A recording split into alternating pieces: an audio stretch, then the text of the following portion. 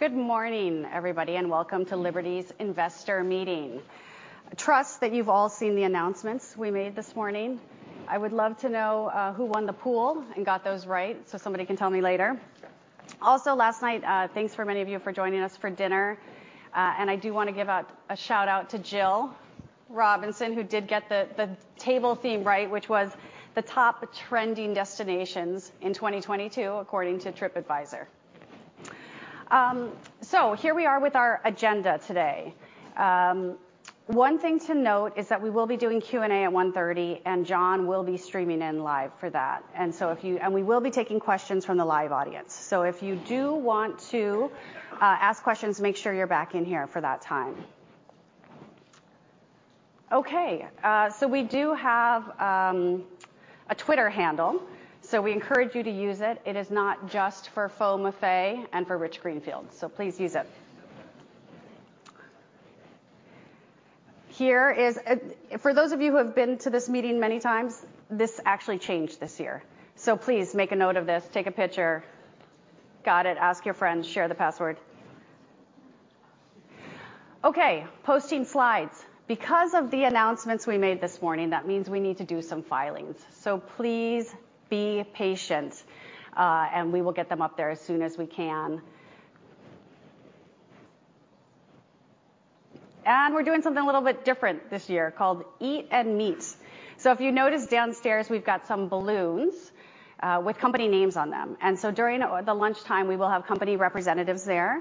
And so if you want to talk to somebody from Trip or from Qurate, please go ahead and find the appropriate balloon. Now I would like to turn your attention to the very exciting FLS. If you could take a look at it, please.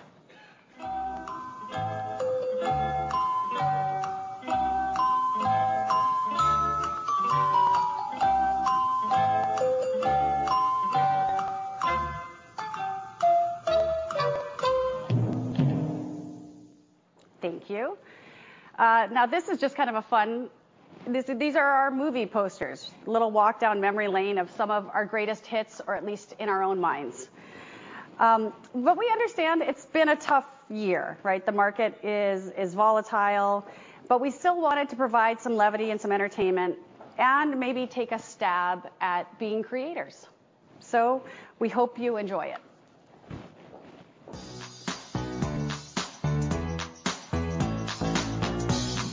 Started at 6. Now they're a team principal. 10. Speaks 3 languages. 12. Swears like a judge. 4. Okay, he's a 5. Now they're head of a global motorsport organization. Head 8. of the organization's the FIA. 2. So you sign a driver, they're 5, but they come with sponsorship dollars. 10. They don't finish a race. 3. It's a 6, but it's a driver for F1. 9. I didn't understand. The driver for... Just a guy, average Joe. Now he's a driver for F1. It's got to be 10. What if it's for Haas? So 11. Good answer. I'm an American. I'm defending the American and Okay, I have the another American one. team. A race car driver, 5, but joins a team and brings a lot of sponsorship money. 10. It's from Russia. 1. They're a 9, but think that NASCAR is better than F1. NASCAR better than F1. I have to be respectful. So 1. There's an F1 driver. He's a 6. Comes with sponsorship dollars. 4. But he's Italian. 2. Because otherwise, if I say more than 4, everyone believes that I'm pushing him to come with money. And that means that he's not a great driver. But he's specifically from Monza? 1. Because now I live in London. It's a company. It's a 7. It's domiciled in Delaware. 2. Bermuda. 10. Cayman. 10 plus.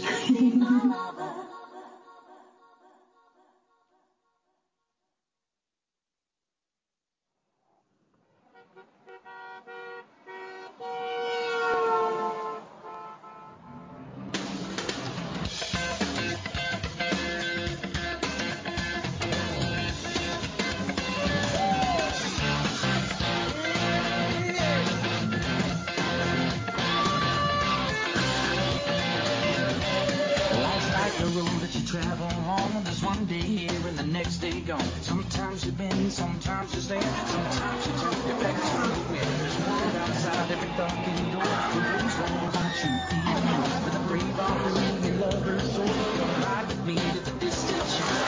We don't hesitate to break down the garden gate. There's not much time left today. Life is a highway. I wanna ride it all night long. If you're going my way, well, I wanna drive it all night long. Through all the cities and all these times, it's in my blood and it's alright. I love you now like I loved you then. This is the road and these are the hands. Come on, take me to those Memphis nights. The cowbell pass have been cool as ice. They knock me down and back up again. You're in my blood, I'm not a lonely man. Life is a highway. I wanna ride it all night long. If you're going my way, I wanna ride it all night long.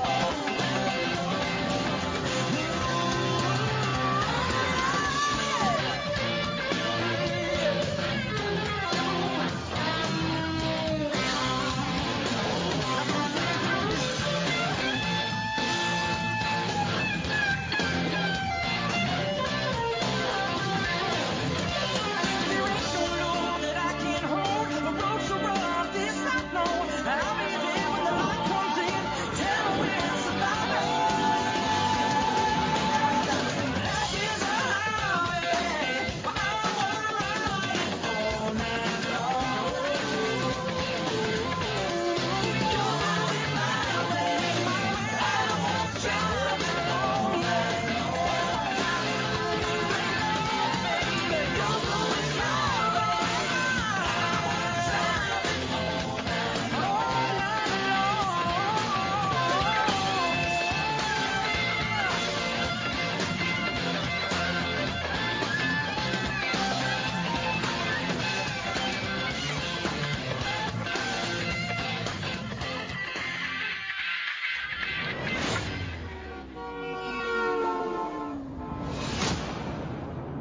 That's fast.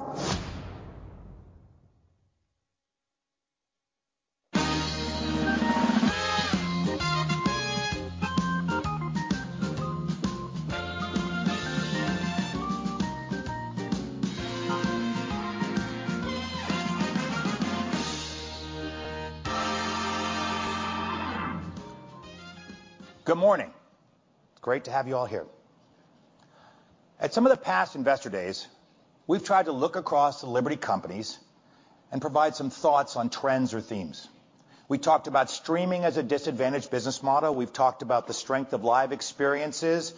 We've chatted about the strength of audio and the opportunity to better monetize the ear. We've talked last year about some of the hype trains out there, including crypto. Mostly we've had decent accuracy. This year, we want to take a little different tack and talk about our customers. Try to find some connections across our portfolio. If you think about what's out there today, too many businesses are into quick actions. Click here, watch that, buy this. All about instant gratification.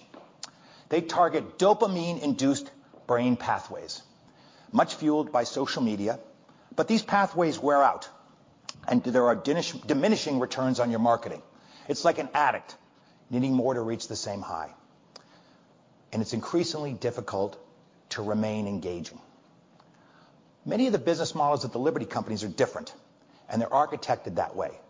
They're built so customers' brains can lean back, take a break, and enjoy an experience. Think about SiriusXM in your car, or a Braves game, or a Formula One with your kid, QVC curating product that you want, or Live Nation concert with your favorite music. This behavior leads to lasting connections and perhaps gives customers' decision-making mechanisms a break. If you think about it, you're tapping into an emotional center of the brain called the limbic system. I want to give a nod to Chad Hollingsworth on our team, who had many of these great thoughts. But as you think about the Liberty companies, as a result, many of them have built a deep connection with their customers, and it's built on storytelling, authenticity, trust, and relationships. People are crazy. Think about the behavior and the emotional bonds they can build. The Northwestern had a 34-game losing streak. It's the longest in FBS history. But their fans remained loyal. Same that you can argue about the Jets, the Mets, the Cubs, the Lions, and even the Rockies. We benefit from some of those same emotional, similar connections, but we hope we don't defy the similar logic. The fans' emotional investments at the Braves and in the games is stunning. And it remains true, even though they're perennial winners, they remain loyal even when we have a heartbreaking loss to the Phillies. Sponsors at the Braves can get way more local eyeballs at a better price with a highway billboard. But those marquee brands want to bond and be in the signage at Truist Park for that same kind of loyalty. At Formula One, fans say, the drivers feel like my friends. And we are showcasing those drivers without their helmets, telling their story, getting people to bond with them. And think about how that's happened. 30 million people now follow Lewis Hamilton. McLaren remains a fan favorite because of their heritage, despite their more recent poor record. We have strong country-specific loyalty to many of the drivers and the local brands. The national GPs produce on average 50% greater audiences. When it's in Mexico, the Mexican audience watches. And the audience of the Netherlands were up 81% because of the strength of Max last year. At SiriusXM, there are huge emotional responses. Think about Howard Stern, one of the greatest programming minds in history, and the passion that he brings. When we had the 40s on 4 moved and pulled to somewhere else in the lineup, we had massive complaints. If you think your music choice, which is generally built when you're a teenager, it's a little scary to think about which drivers they were who were complaining. But Warren Buffett told me that his Cadillac, which is now 7 years old, has never not been tuned to Channel 70, Seriously Sinatra. That kind of happiness and levity that's built during your commute is priceless, and it becomes a habit. The connection is evidenced by the low churn that SiriusXM experiences, despite the relatively high ARPU. At QVC and HSN, customers have a deep connection to their hosts, and they see them as close friends. They have conversations and real-time responses that make them feel like someone is talking directly to them. They love to browse and explore, even if they're not purchasing. And they feel a connection to the founders, the stories, and the history behind the brands. At TripAdvisor, the stickers are recognized globally. You trust a location when you see that sticker in the window. It feels familiar, even when you're far from home. You rely on the accuracy of the reviews, which require trust in the platform. Those traveler photos are among the most trustworthy source of info. And over its 22-year history, TripAdvisor has built up that trust on a digital platform. At Live Nation, think about it. Live music is among the most emotionally engaging experiences. Fan dedication to artists lasts decades. It's no coincidence that among the most common icebreaker questions is, what was your favorite concert? These attachments are difficult to create and important to protect. They stem from an emotional attachment, which is far stickier than FOMO. These emotional bonds form and are developed at key life stages, and they lead to impressive longevity among customers, and customers become fans, and fans become customers, back and forth, the teams, the brands, the artists. Younger cohorts can be far less loyal. Yesterday it was ASOS, today it's Shein. Yesterday it was Spindrift, today it's caffeinated AHA. Yesterday was feta pasta, today it's butterboards. Some of you actually know what butterboards are, thank God. These dopamine-based business models are fickle. And many of our companies do engage with younger audiences to fill the funnel. We build mind share for when those relevant life stages, usually with higher discretionary income, occur. The Braves were the first to enter the metaverse with a digital Truist Park. Siri is broadening its content in music and comedy and sports to draw in younger audiences. At QNH, we've launched a streaming service. We recently did a Backstreet Boys weekend. This brings in 35-year-old fans when they are just beginning to have consideration for QNH. We do look to get fans' attention early. For example, we recently invested in Overtime, an innovative Gen Z-focused sports platform. But we also acknowledge and are proud that many, though not all, our customers across the Liberty family skew older or are more mature. For example, at SiriusXM, the average age is 56. At QVC and HSN, it's in the early 60s. And at the Braves, it's 43. As you get older, there's a time when kids are out of the house, focus turns back to yourself, you have peak free time, and you know what you want. Convenience is key, and lean back models are increasingly appreciated, and you regain disposable income. We recently partnered with Harris Poll to look across and do some research on older cohorts. Conventional marketing targets ages 18 to 54. As a result, 72% of boomers think that marketers don't speak to them and don't care about their interests. But the narrative around aging is changing. Hopefully this audience knows who this is. I'm doubtful that anyone under 25 does. What's amazing is these women, not the mother, were all in their 50s. This used to be 50. Now this is 50. Totally different perspective.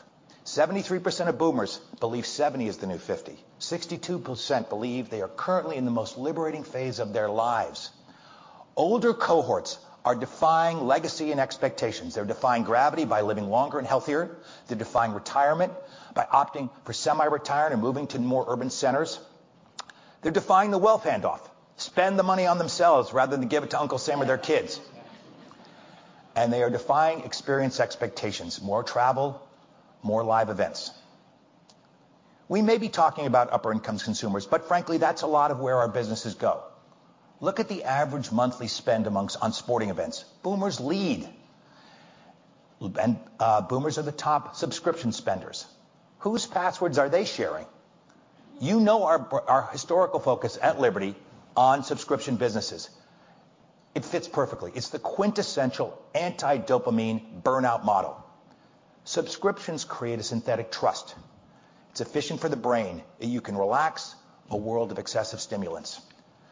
Not surprisingly, at SiriusXM, as customers get older and they move through these life stages, they get car ownership, they increase the number of paid services, and SiriusXM consideration increases. While total time spent listening may decline slightly over time, SiriusXM's share goes up massively. And similarly, the relevance of core QVC and HSN customers grows with age. Around 35, we begin to get consideration. Around 45 to 54, we index about with the population. And over 55, we massively over-index. According to research at Q, women over 50 purchase with the same frequency as millennials, but spend 2.5 times more on the same merchandise. Women over 50 have spending power of $15 trillion, but less than 5% of marketing targets them. Q focuses on this life stage. In fact, we celebrate it. We bring on celebrities that they love, like Dolly Parton and Cher. And the product assortment is curated for this demo. We have 32 neck creams on the HSN site. I thought you'd like that. We have launched special programming and product curation for women in menopause.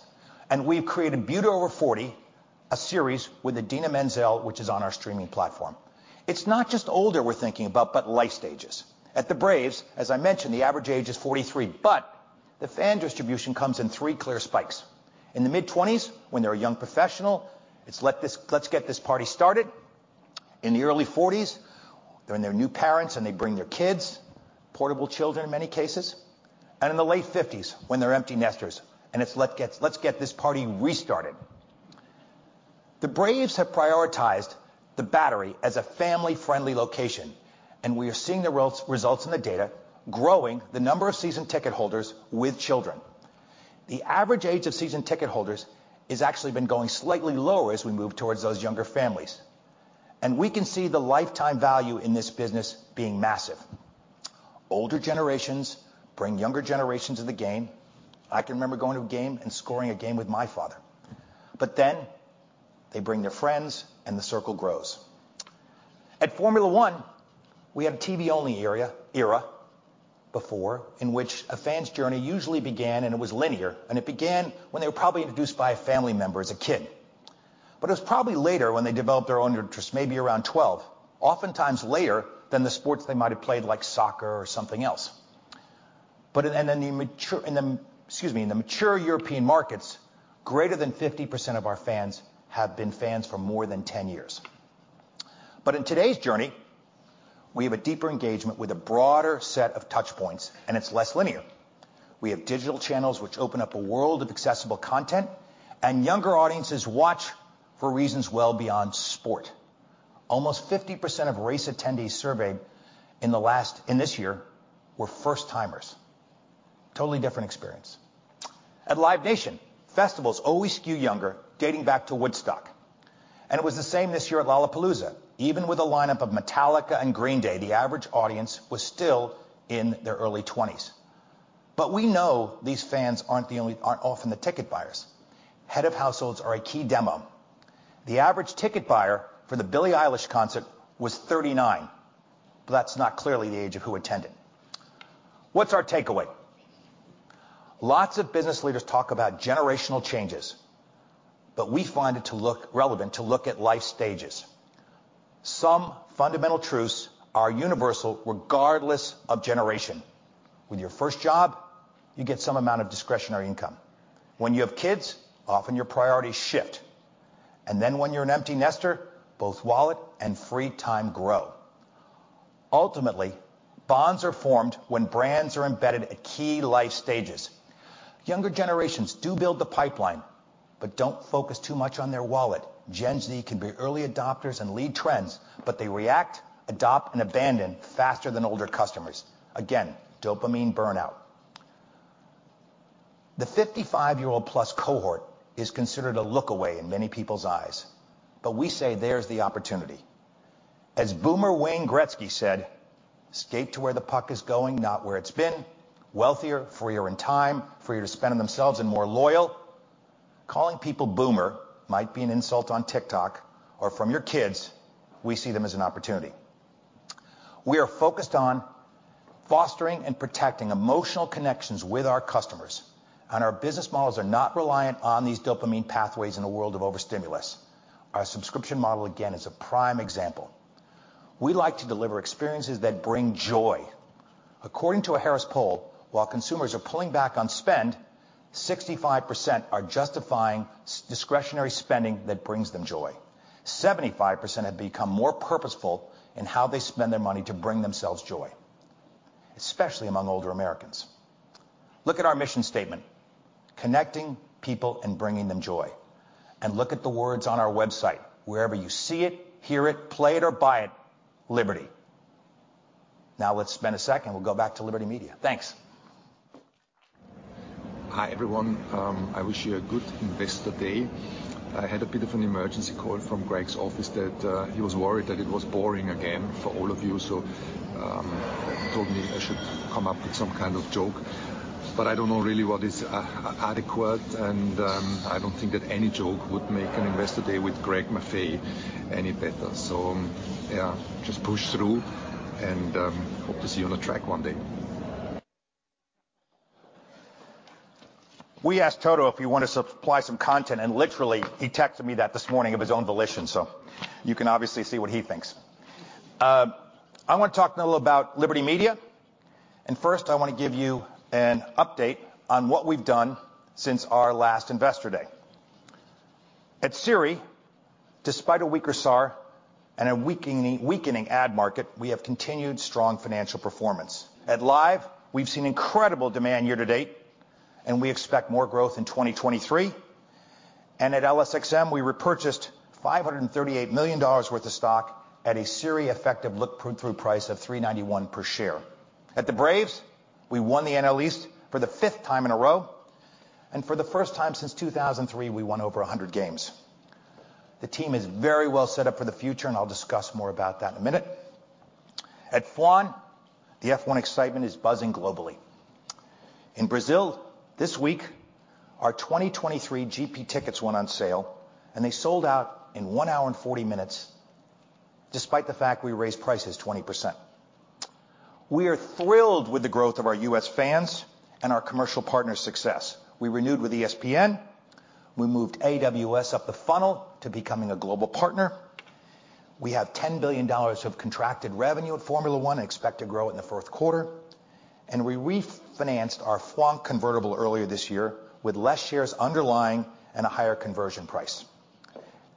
Most recently, this week, we priced a new F1 term loan with $25 million of annual savings, despite a very difficult market, unbelievably good execution. Some reflection on the excitement about the business. Which brings us to the things we want to talk about in today's announcement. These were two of the best kept secrets in the world. God, the sarcasm only goes so far. Okay.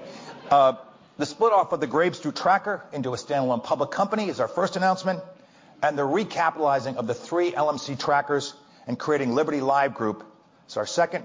We believe this creates a simpler, more focused asset composition across our trackers. Why are we doing this? Well, first, to better highlight the value of the Braves outside of the tracking stock structure, to simplify our current tracking stocks at the remaining LMC, to provide greater investor choice, to provide focused investment opportunities, and we obviously aim to reduce the discount to NAV and enable potential business combinations. On the right side, I want to remind you, we've had people who are questioning us, and understandably, we have a long, successful history of structurally separating assets. Here's a few of them on the right. And I would argue the top 3 are the most analogous to the Braves spin because they highlighted the value of underlying operating businesses. The ones at the bottom tend to represent entities that largely track on underlying public equities, and the performance of those public equities are what drove the performance. So if you look at the top 3 in particular, pretty successful. So with this simplified LSXM, what do you get? The NAV math is very simple now. FYI, the last time the structure was this clean, this discount was 18% versus yesterday's 37%. I leave it to you. In the past year, we have taken the actions we said we would. We delevered and strengthened the balance sheet. We now have a less levered LSXM, which enhances our flexibility. And we bought back a substantial number of shares at a massive discount to NAV. And in this simpler structure, we believe there's more we can do. And we are focused on rationalizing this structure in the near term. Switching now to the Braves. It is a brave new world. The Braves' success was on the field and in their financial statements. We swept the Mets to win the NL East title after a 10.5 game deficit.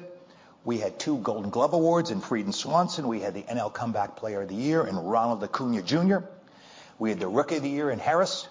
And we also had the runner-up for Rookie of the Year in Strider.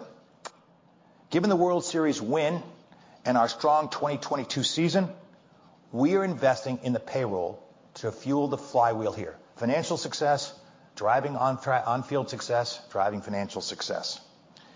And with this enormous financial success that we have, we believe as we said, we have more to come. We were 8th in payroll this season, up from sort of mid-teens over the last couple of years.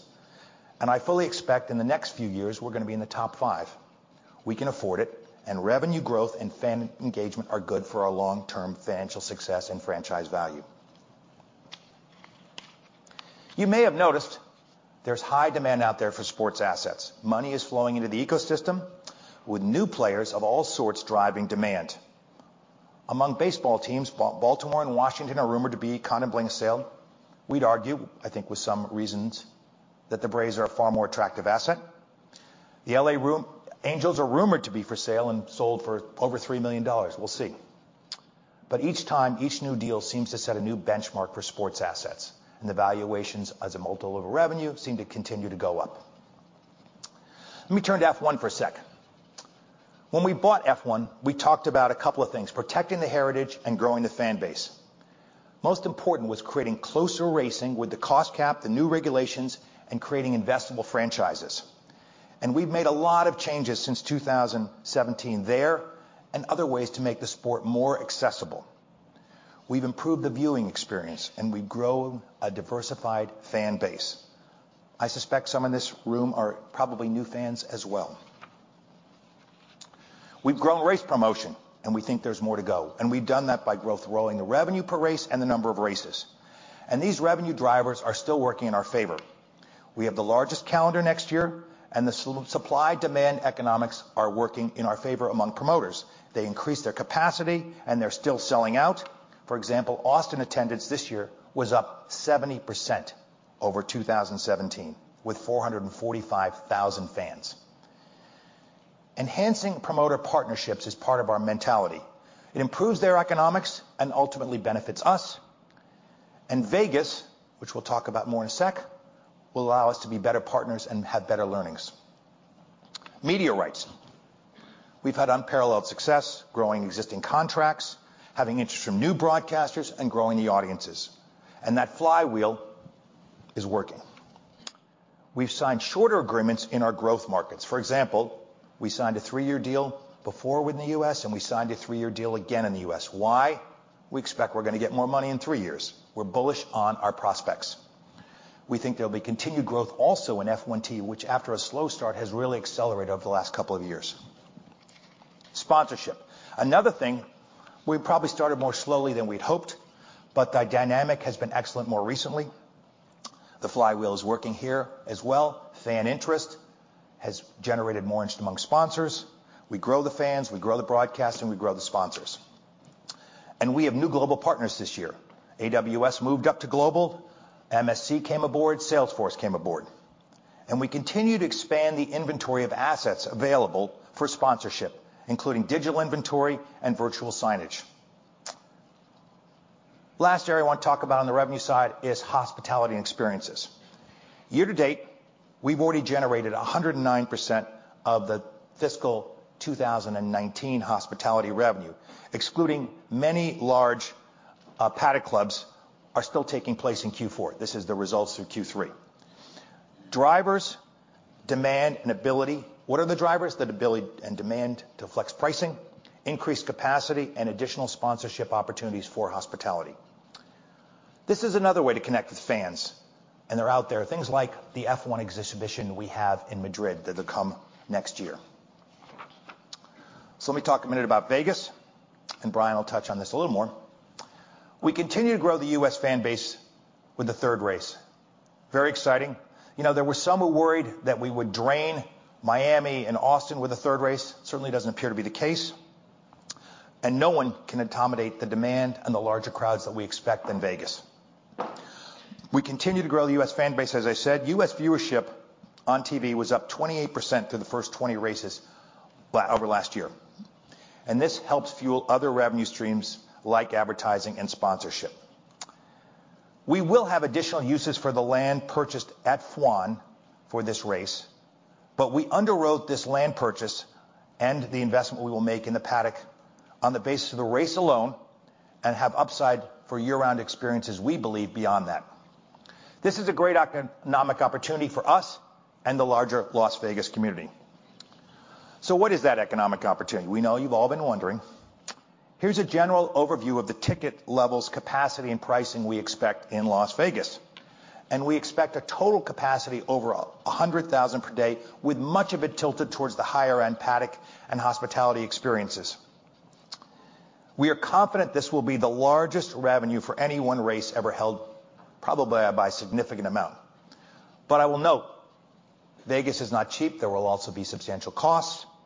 And we expect the profit contribution over time will be as attractive as any top 5 flyaway race. We're already seeing incredible demand, as you can see on the right, at the LVGP launch party.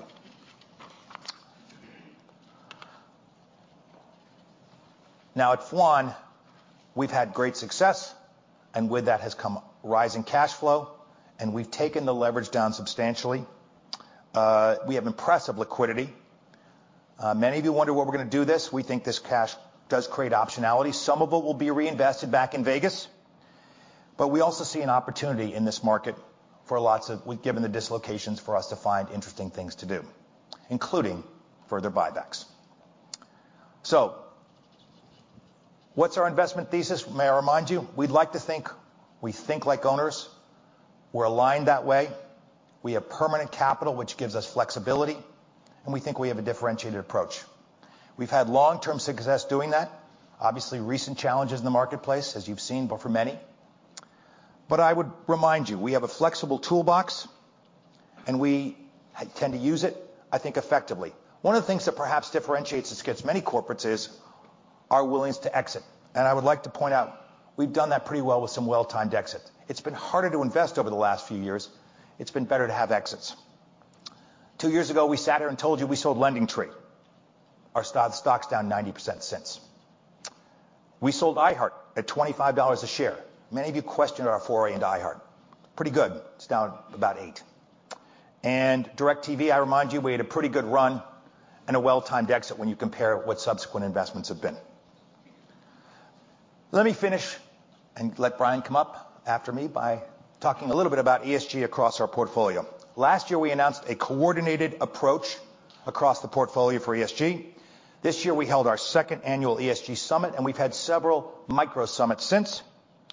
We try and share the knowledge about this across our companies. We think it's some value add. And some of our notable updates on ESG are on this slide, and obviously this will be posted to the website. So with that, let me turn it over to Brian. Thank you. An accountant, start middle of the fairway, a 5. Now this accountant gets to be... I just middle of the fairway, started at... Why is the baseline for an accountant 5 versus a hedgie that's like, what'd you say, 6 or 7? Gets to be a public company CFO. 9? What about a CAO? It's like a 6, maybe? A PFO? I don't even know. There's no scale. What about both? CAO and PFO? Yeah. Oh, it's just right back to 7. Or maybe back to your original 5. Back to your original 5. What about for 5 companies? Well, then you add, for each other public company, you add 1 notch. So you take your 5 and then you'd be up to a 9. Or a 10. Well, the 5 assumes you have 1. Fair. Good accounting. Good accounting. Yeah. And then you're adding an incremental 4 to take you up to the 9.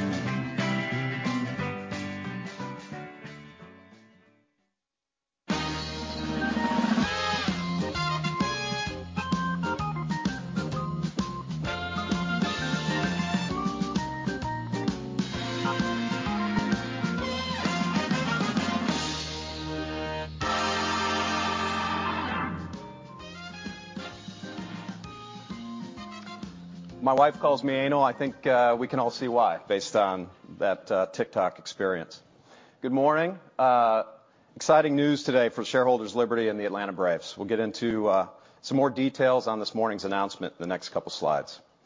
First, the Braves tracking stock has become an asset-backed security through a split-off transaction that we would expect to complete in the first half of next year.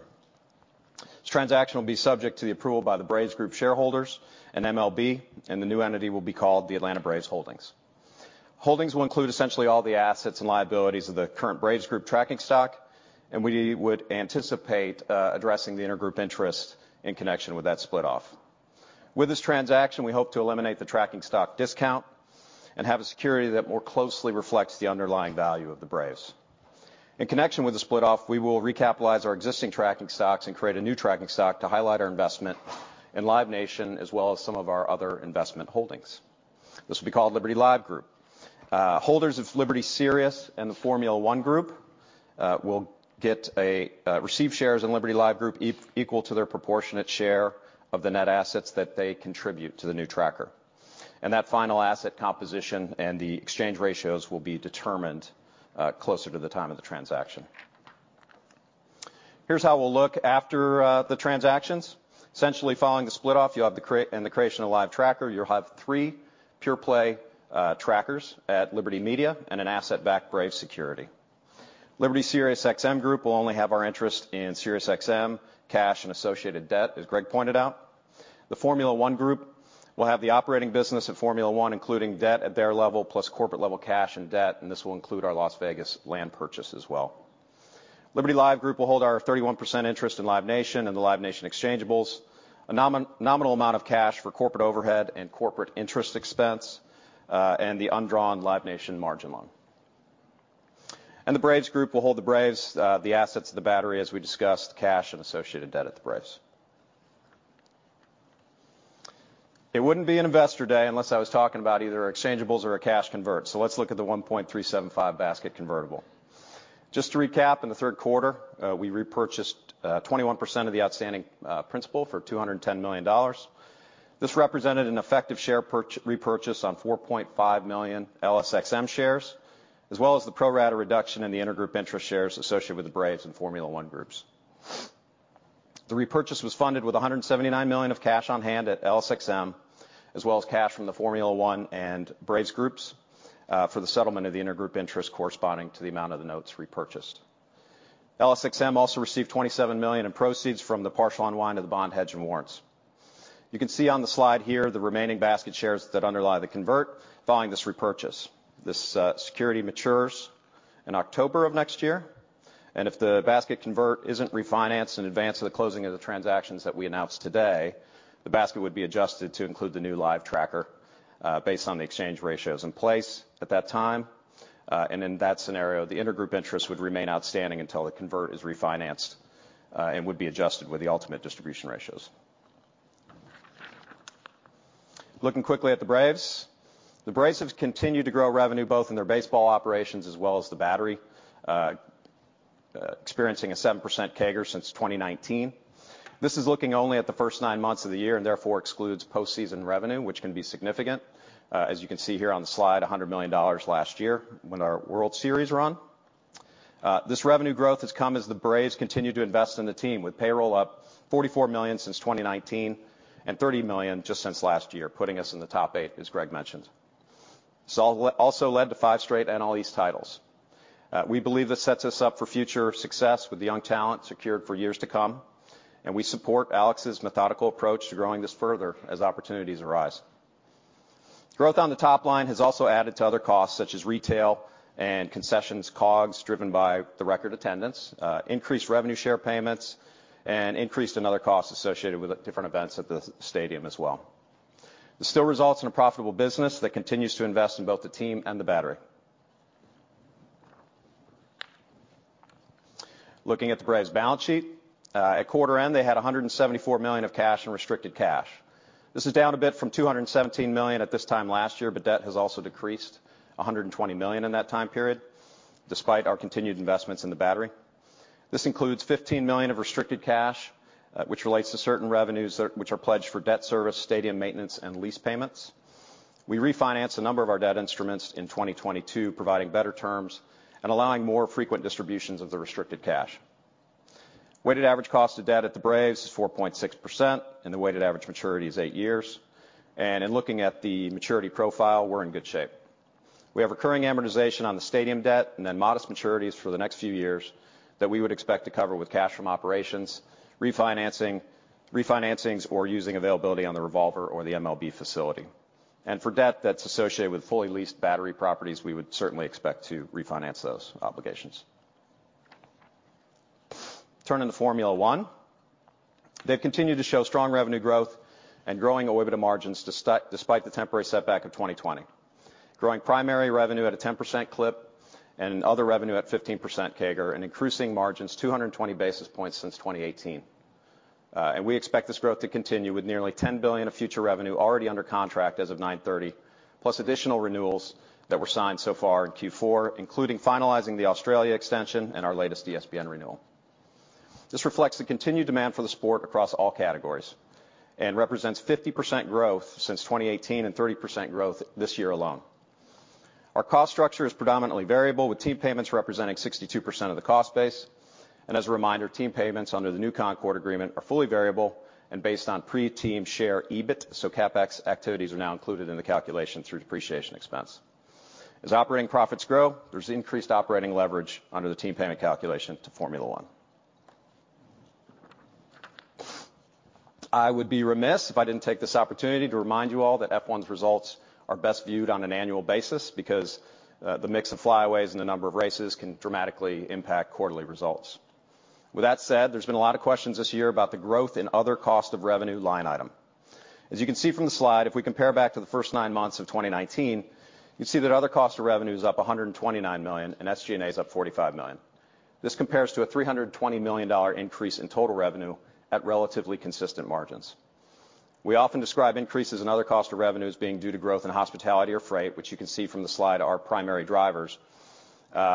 but we want to note that other costs of F1 revenue covers all revenue streams and includes items such as technology costs, commissions to partners, costs associated with F1 TV, FIA fees, and other operating costs.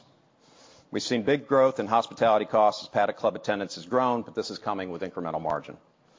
Freight costs have certainly been pressured by the supply chain issues that we're not immune to. We would view this as temporary, though, and we're taking steps to mitigate these increases. We're still moderately margin positive on our freight activities, but we have seen this margin come down as we try to support the teams during this unusual time. SG&A is also up, primarily due to increased personnel costs, and we also changed the company's LTIP program in the current year to make it a cash-based LTIP as opposed to a stock-based program, which it was in the past. There's some one-time items in legal and professional costs that are not individually material, and Vegas so far has not been very significant, only $6 million for the first 9 months of the year. Just another view of the cost side of the P&L. I would say here, you can see in each period that expenses have grown, but in each period revenue has also grown and has more than offset the cost increases, providing that incremental OIBDA margin that we talked about. SG&A and other cost of revenue for these periods has stayed consistent as a percent of total revenue. And as you can see here, team payments as a percent of adjusted OIBDA has declined from 70% in 2018 to 66% for the last 12 months, and we would expect further declines as we grow pre-team share OIBDA. Looking at Vegas, at the end of the day, the funding is relatively simple. The land of the Paddock Club buildings sit at the corporate level, and the race operations sit at the F1 operating company. As previously disclosed, we repurchased 39 acres for $240 million, and we would expect a similar dollar amount spent on the building and track CapEx. This is based on preliminary estimates, and we'll update you as we get closer to the event if there are material changes. This is net of support that's provided by the local stakeholders. These are large numbers, but the opportunity is even larger, with expected revenue approaching $500 million, and as Greg said, total economics to put this in the top 5 of all races in terms of total profit to the company. In terms of what sits where, the Las Vegas GP will pay rent and other fees to F1 Corporate for use of the building during the race period, and then F1 Corporate will work to develop year-round activations beginning in 2024 to generate additional returns on our investment. Based on preliminary estimates, there's an attractive payback period at the corporate level, and we view the land as an attractive long-term investment, reflecting our long-term commitment to Las Vegas. You've seen this slide many times. Formula One converts a high percentage of OIBDA to free cash. Here we're showing the 5-year average, excluding 2020. As you can see, at the operating company level, F1 converts roughly 2/3 of OIBDA to levered free cash. Very minimal working capital impacts, low CapEx, and a low effective tax rate. Primary impacts to working capital on a year-over-year basis relates to the timing of receipt for race promotion fees, generally related to our first quarter races. The most significant impact at the OpCo level is interest expense, which we've actually normalized here to reflect the $145 million decrease in interest expense over this period. And as you heard from Greg earlier, we plan to refinance the F1 debt shortly with a $500 million pay down. We would expect to further reduce this interest expense in 2023 by about $25 million. This is a historical view, so it doesn't include Las Vegas, but following the initial build-out, we would expect these percentages to return to historical averages. Cash taxes have remained in the low single digits over this time period. We do expect a modest increase to the mid to high single digits, primarily due to UK tax rate increases. And lastly, we do have currency impacts at F1, but those impacts are generally pretty immaterial, as roughly 80% of our revenue and costs are in US dollars. The P&L is exposed to both transactional and translational currency moves. The team payment calculation is impacted by the transactional FX gains and losses, which further offset some of our exposure. The most significant revenues that are not in US dollar include certain broadcasting agreements and certain promoter agreements. And our most material current exposure is to the pound, but where we have a natural offset with our London-based corporate headquarters and personnel expense. Thank you very much.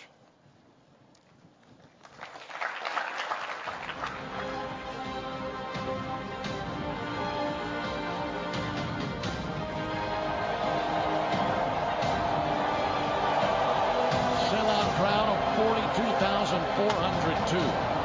They've been electric all night long. It's one well, right center field, rising again, back to the seats. He took another bite out of this one.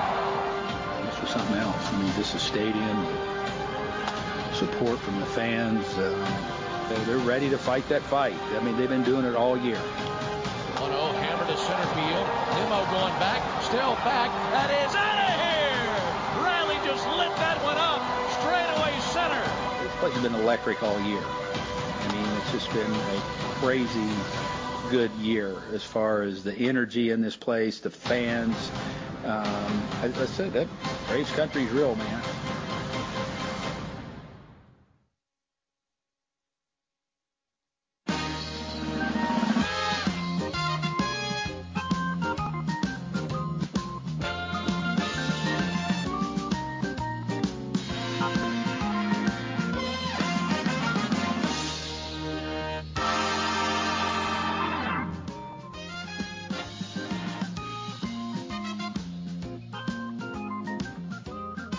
All right, good morning, everybody. Nice to see everybody here in New York. Greg, I want to say what a pleasure it is to be here in New York. Talk a little bit about joy. What was it? We were 10.5 games back in the division before one of those New York teams got overtaken. Sorry for all you New York fans out there.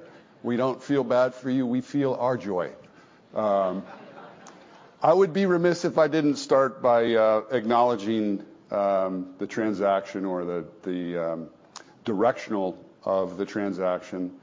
You know, from our perspective, from a Braves team perspective, it's business as usual. I mean, our goal is going to be every year to try to win a World Series and to operate the best sports and entertainment business possible. I think we have shown that, and I think we're going to continue to show that. As you can see, you know, the title of this slide here is World Championship Business Every Year. And despite the fact that we did not win the World Series this year, of course, we won it last year. We're still celebrating. We're still having that joy. We did have a really, really good year, and, you know, there's much to talk about there. Before we do, I think it's worth mentioning, you know, while Liberty has had a relatively short period of owning the Braves, all very good times, very joyful times. We've been in existence for 152 years. It goes back to Boston, and then after that, Milwaukee. We've been in Atlanta since 1966. We've won 4 World Championships. So we've got a long and storied history in our franchise. You know, there's a couple of maps that have been up there already shown, but one of the things that I wanted to point out is for all intents and purposes, we own the South, the Southeast. We've got a 6+ state region that we draw from, and we are the team in the Southeast. Not just Major League Baseball team, but we're the favorite team of just about everybody that's in that region. We've got about 40 million fans, we estimate.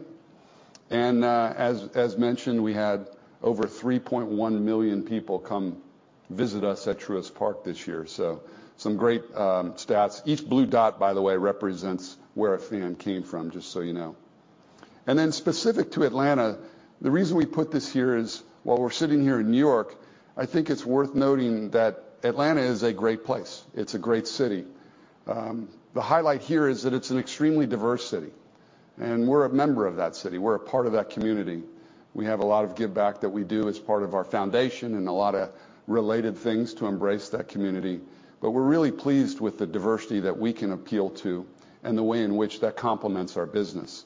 And of course, we're joined in Atlanta by a number of other very large companies, Coca-Cola and Delta and others. So specific to our fan base, you know, our fan base continues to grow. Obviously, when we do better, it grows even faster.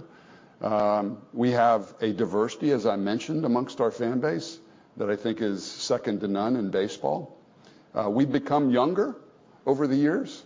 That's something that's also very good in the world of Major League Baseball. You know, you hear these tidbits about baseball being only an older person's sport. That's not necessarily the truth with us. And I think the other ways in which we've become younger is we've connected to our fans. We've connected to our fans clearly in a lot of different ways. Here's some reflection on the right side of the screen with our social media and how that has grown over a period of time. So we're continuing to emphasize that, lean into that, and try to do more with the engagement that we have with social media. Speaking of our fans, one of the things that we've been doing for, I would say, the better part of the past 10 years is we were one of the early adopters to begin with of a digital ticket environment, previously at Turner Field and now at Truist Park. And why is that important? Well, with that, as well as other connectivity, it gives us an ability to capture data. We know who's coming into our ballpark. We know who the fans are. And then we can market to them, and market to them more specifically, something that is more tailored for them, and give them an experience that they want. I think the future of this is not only how we can grow the business as you've seen, ticket sales and the like, but also what is the evolution of direct to consumer and how we play a role with that, how we might help market that and become a greater role in developing that business. So we're looking forward to that. We have a huge emphasis on the capturing of data, the use of data in our environment. And again, I think that's something that stands apart from not just other Major League Baseball teams, but other professional sports teams. Here's a snapshot of, obviously, United States. And the red dots represent where people are streaming Braves games, watching Braves games throughout the country. The point here is, while certainly our focus and our national or our geographic territory is confined to the Southeast, we are really a national team. You know, we have fans all over the place. If I was to do a show of hands in this room, I'm sure I'm going to get a lot of you, especially after this past joyful year. We have about 145 games that are broadcast regionally. The remaining are broadcast nationally with some of the national partners that are denoted there. The other thing I think is worth pointing out is radio is alive and well in our business. You know, we have over 160 affiliates, making it the largest radio affiliate network in all of professional sports. So we have a lot of people that we connect with on radio as well, and we'll continue to lean into that. I know a lot's been talked about with respect to our broadcasts and specifically broadcast revenues. You can see that we're entering the period where we have a nice little step up in our broadcast revenue. So that's going to be fun to enjoy. It is worth noting, and I think, you know, it's the elephant that's out there in the world of regional sports networks. We are aware of some of the changes and the disruption in that environment. We're very much a part of the solution in that, working closely with Major League Baseball, as well as our own thoughts on what we can do to mitigate some of the changes there. But in the meantime, we have a great relationship with Bally's, and they're doing a wonderful job of broadcasting, as I said, those 145 games or so. You know, it was mentioned about our attendance. Here's a quick graph showing our attendance since we went into Truist Park. We've had nothing but upside, with the exception, of course, being some of the COVID-impacted years where we had limited attendance as a result of that. This year, having over 3.1 million fans embrace the team was absolutely incredible. We had the highest % capacity sold of our ballpark compared to any of our peers in baseball. And we hope to have that continued. We'd already had really strong success going into this offseason. So our fans are eager to come back and cheer on the team that won 101 games this year in our 5th consecutive division championship. Some of the specific KPIs of our business, top left is sponsorship, continues to grow, puts us in the top 3 in all of Major League Baseball. The other points here are specific to attendance as well as revenues from each of our games. And as you can see, we're trying to do a good job of both offering a competitively priced ticket, but also continue to chase the yield from which we derive a lot of those revenues. And things are looking bright in the future for that. The Battery, our real estate development portion of our business, has been working exceptionally well. One of the things that we decided to do on this graph is show you not just the amount of square footage that we have, but on the left side of this screen, we began to measure us across the country and some of the attractions that are out there that people visit across the year. On a 12-month rolling average, we had 10 million people come through the Battery Atlanta. Simply incredible. And on the bottom left, you can see some of the attractions and places that people visit across the country and how we rate. In Atlanta, amongst leisure activities, we are by far number 1. As far as our results are great. You know, obviously we had some tremendous year coming off of last year's World Championship. We are incredibly proud of the work that our staff has done, engaging with our fan base and what that's resulted in with respect to the revenues. Obviously, when you have gains in attendance, you're gonna have gains in the revenues that derive from our events. Not just ticket sales, but we had incredible results in concessions and retail and all the other event-related revenues. So as you can see, we've had a fairly significant uptick in our total revenues. Of course, the expenses are reflective of we're investing more in the team and some of the other things that it takes to run this business. So overall, OIBDA is 81, and we obviously have an operating income of 13 million there.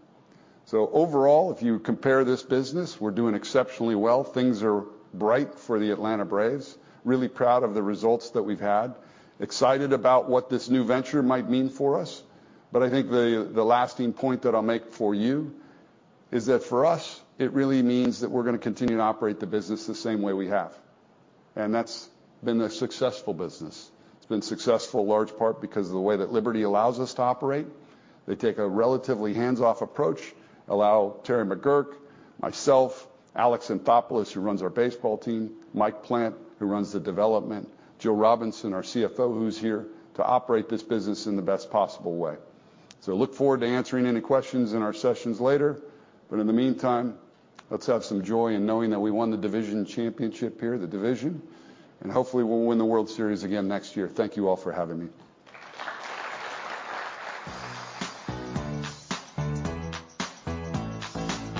Started at 6. Really knowledgeable about F1. 8. Still thinks Russia's on the calendar at the Q3 print. 3, 4. Calls a lot of F1 teams to get information about the team splits. Resourceful. Yeah, exactly. That's a spell. I'll go with the 6. Yeah. We're gonna start. This is an investor. It's an 8. Then they bought stock in Liberty. Which Liberty? Liberty.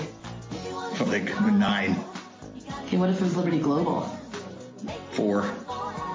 Latin America? 7. LMAC? 10. They got their money back. Okay, it starts as a 6. And I was a pitcher in the MLB. What team? I didn't say yet. It's still a 6 until I know what team. Mets. 3. Braves. 9. 6. It's a legal associate. Solid 6. 4. What if there was Skadden? No comment. Wachtell? 1. No, 0. Baker Botts? Meh. 7. We're talking about a debt deal. Starts at a 7. Now, the rate's variable. 5. Okay, they're willing to fix the rate today. If I still have to pay off the debt, 5.5. It's a green bond. 1. If you wanna be my lover. We'll take a break now, and if you could come back at 10:25, we'll start back up with Sirius. Thanks.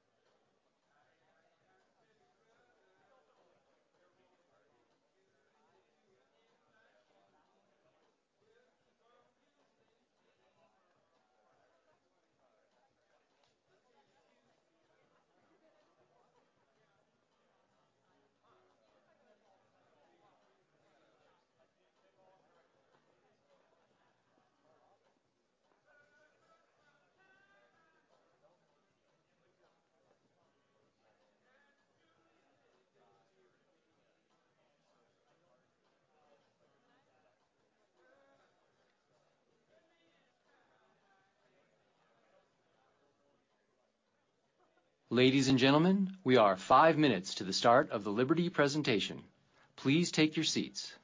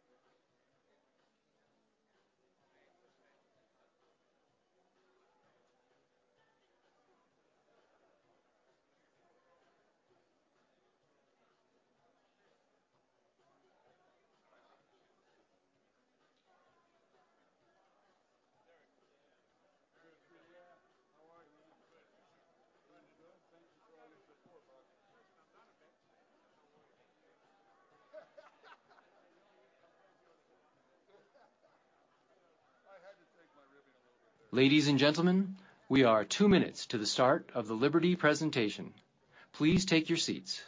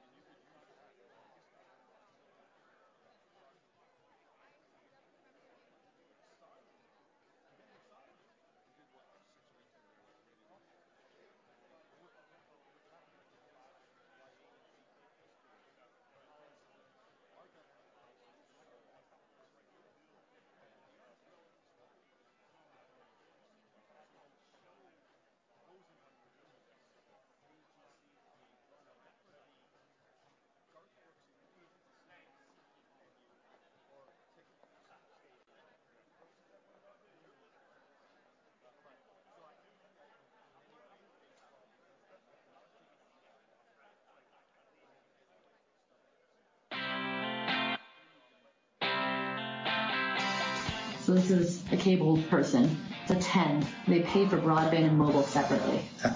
3. They still have a landline phone. 5, as long as it's ours. Pay for every piece of sports content. That's only about an 8. They're a 10. Mm-hmm. But they still pay for broadband and mobile separately. So they're probably still about a 5.5. They still pay for a landline phone. Consolidate. Roll them up. Give them a deal. Group discount. Lower churn. What if they still pay for every piece of sports content? Low. 1 to 10? 10. Great customer. But not mine. You get a cable media telecom job. It's a 6. But now you're working for Kendall Roy. 1. Haven't you working for Jim? What if you're working for Rupert? 10. Bernie? 1. Greg Maffei? 10.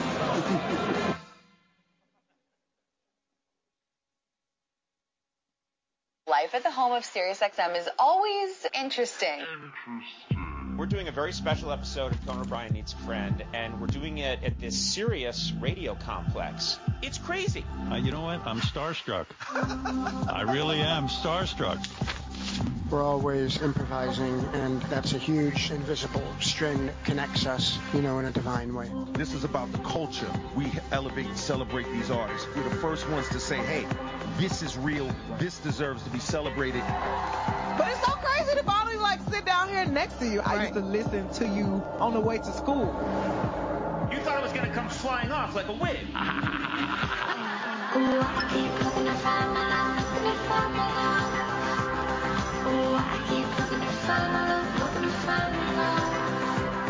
I don't even know how many years we know each other. This is crazy. My last year of middle school was 2017.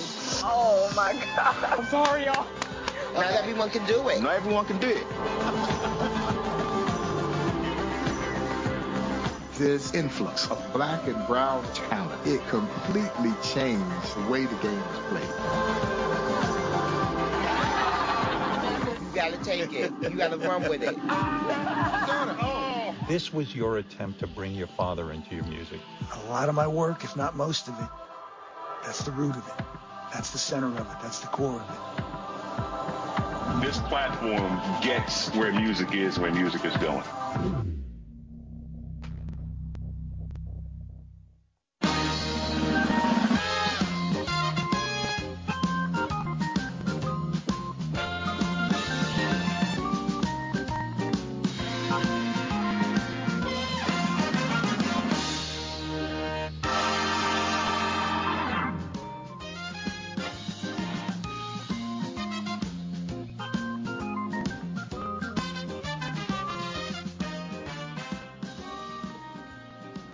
Well, if there are any of you out there who aren't yet subscribers, hopefully you'll take another look after seeing that video. Pure joy. And we actually had an unintentional 3 months free at the end of that. I don't know if you caught that.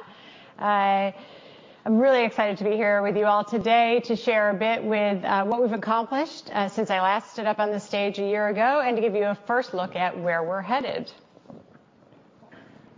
So you all can read that in your spare time. Okay, just over 20 years ago, SiriusXM defied the odds with the introduction of subscription-based premium radio. And many of, probably you, thought that we'd never get people to pay for radio, something that was generally available for free. But we've proved the naysayers wrong, and here we sit in 2022, the largest audio company in North America. And we are focused on our vision to shape the future of audio, where everyone is effortlessly connected to the voices, stories, and music they love. And we're making great strides. With 150 million listeners across our platforms, 40 million subscribers, and an enabled fleet that at year end will total 153 million cars on the road. At our core, we have always been a consumer-centric organization. We've been D2C long before all these other media companies jumped on board. But as we look to capture the next generation of subscribers, we have to evolve our business to serve our consumers in even more meaningful ways. And in order to do this, over the past year, we unified our product and technology organization under our new Chief Product and Technology Officer, Joe Inzerillo, and we brought together our commercial teams under our Chief Commercial Officer, Joe Verbrugge, so that we can provide a 360-degree view of our consumers across our touch points. We have also made great strides on our key growth priorities. First, owning the car. We are the leading in-car audio entertainment service and focused on bringing even more innovation to the space. Second, streaming. We know future growth opportunities will come with younger, streaming-first customers, and we're developing an in-app experience to better serve them. And third, extending our ad platform. We see podcasts as a huge growth driver for our ad business, and our portfolio of offerings gives us a huge leg up on the competition. And to give you a quick glimpse into the future of our business, I'll also touch upon something I believe will amplify all these areas of our business, something we're calling SiriusXM Everywhere. Now, I want to spend a few minutes on each of these areas. So beginning with reinforcing SiriusXM leadership in the car. SiriusXM is the only audio service to have partnered with every major car manufacturer to integrate our service directly into the car. Our new and used car penetration rates continue to remain strong at 83% and 52%, and our enabled fleet is now over 150 million vehicles. And we have the highest share of ear in car of any premium service. In addition to recent extensions with Subaru and Stellantis, we just launched or announced an exciting new partnership with Lucid, and our 360L pen rates continue to climb with the launch of Nissan Altimas just this fall. Our 360L solution and two-way data have enabled us to bring new data-driven capabilities to our in-car experiences, and we are enhancing our ability to deliver much better, more relevant, personalized music and talk recommendations to our listeners. And while this might be table stakes among other media companies, we're just getting started. These new solutions have enabled us to move faster than ever, given the long product cycles from the OEMs, and we look forward to continuing to innovate on this front. Moving on to streaming. We see this as a key growth driver for our business, and we continue to extend our superior in-car listening experience anywhere a consumer is tuning in. And I'm excited to give you a sneak peek into a design refresh for our app going live later today. As you can see, this new user interface introduces a much cleaner navigation that emphasizes content discovery across new personalized carousels. These updates come on the heels of recent improvements we've made to our app in CarPlay and coming soon to Android Auto. We've also continued to invest in exclusive content across music, comedy, talk, and sports to draw in streaming-first subscribers that are younger and more diverse. And we recently launched the channels that, including Selena Gomez Radio. We've had an announcement around Drake, where he did a show, Table for One, on his channel, Sound 42, and he's delivering 2 unique experiences at the Apollo in just a few weeks.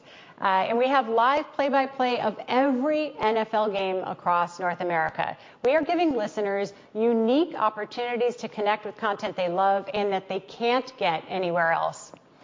These efforts have contributed to SiriusXM's household streaming rates rising 60% since we brought streaming free to our subscribers 3 years ago.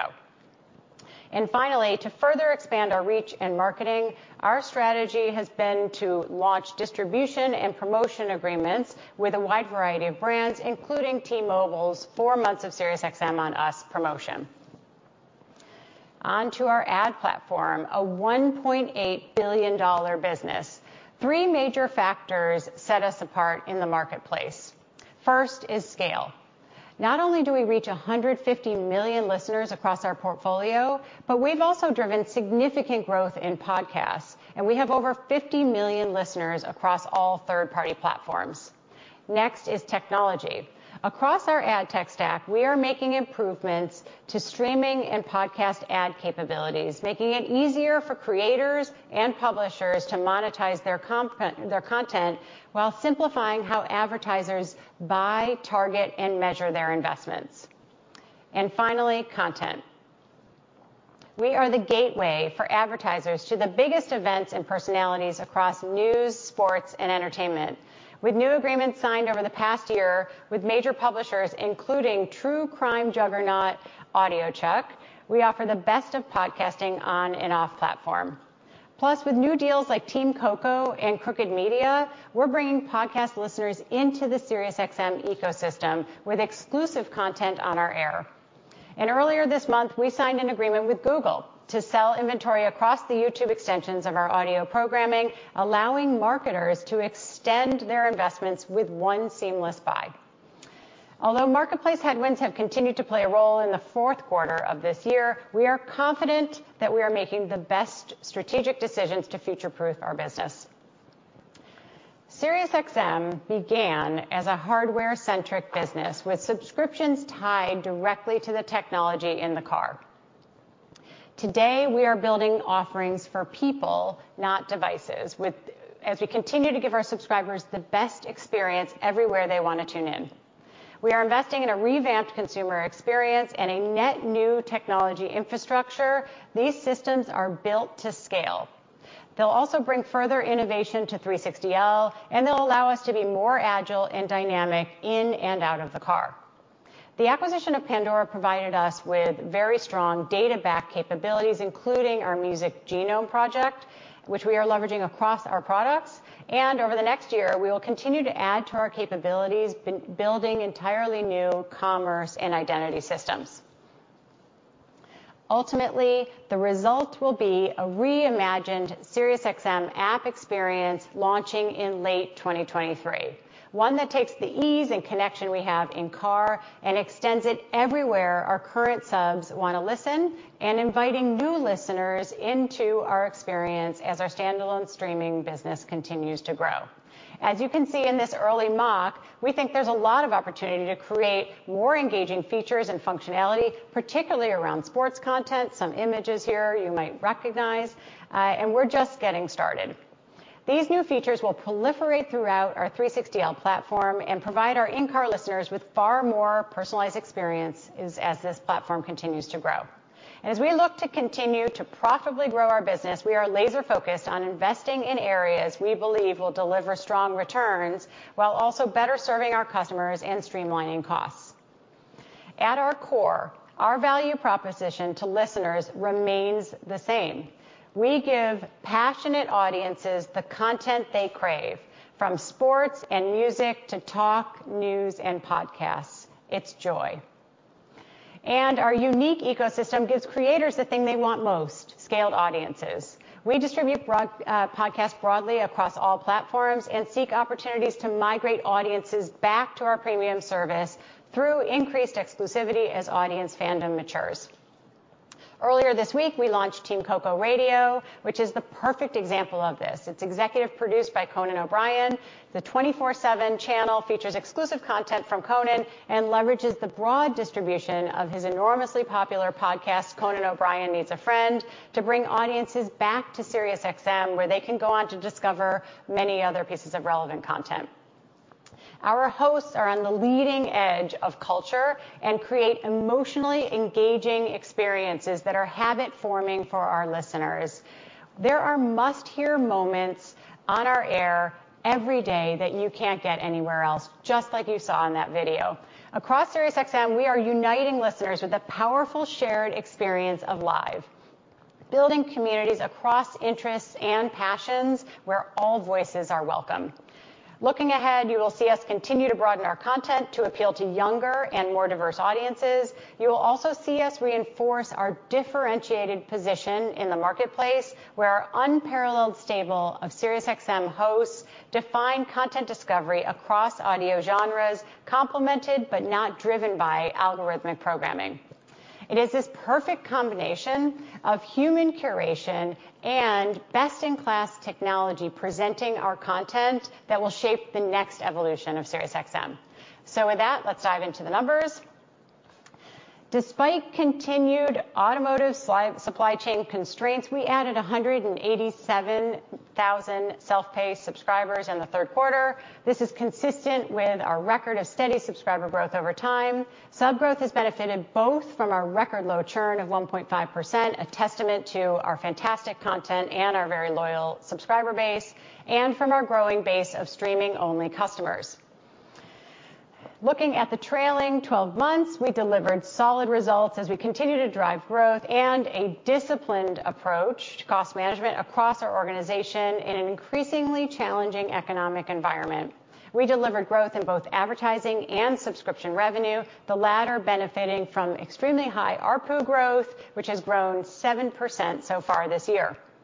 Adjusted EBITDA remains strong and reflects meaningful investments in product and content, and free cash flow is down modestly this year because of the satellite insurance recoveries we received last year of $225 million. We have a demonstrated track record of growing revenue in EBITDA and converting that into free cash flow.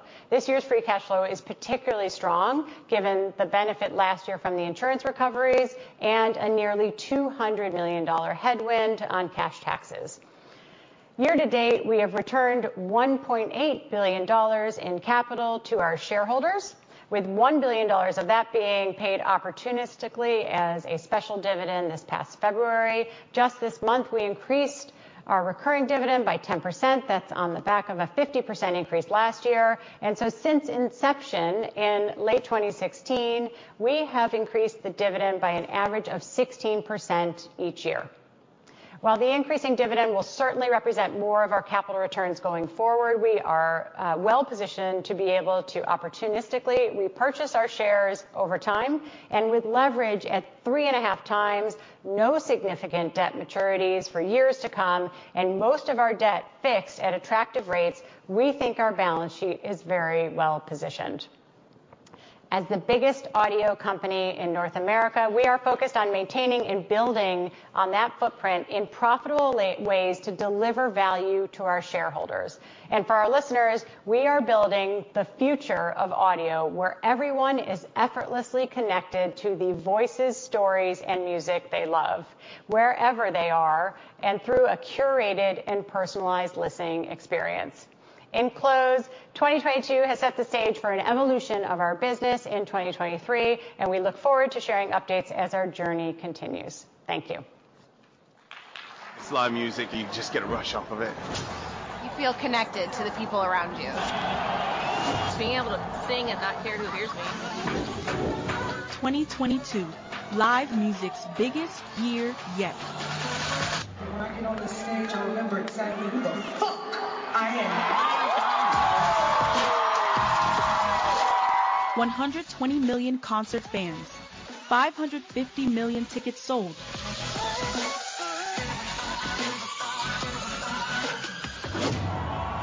And still, the best is yet to come. This is fucking the coolest thing I've ever fucking done, ladies and gentlemen. Concert tickets sold for next year are up double digits, and 2023 sponsorship is up 30%.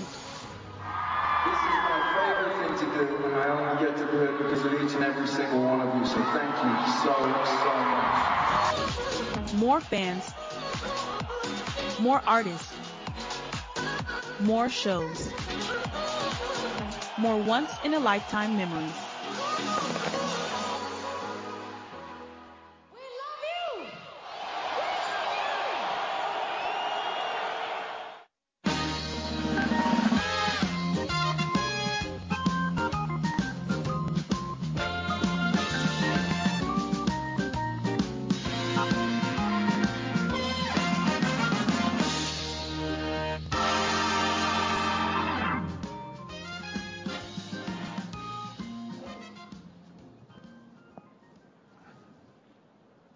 Thank you.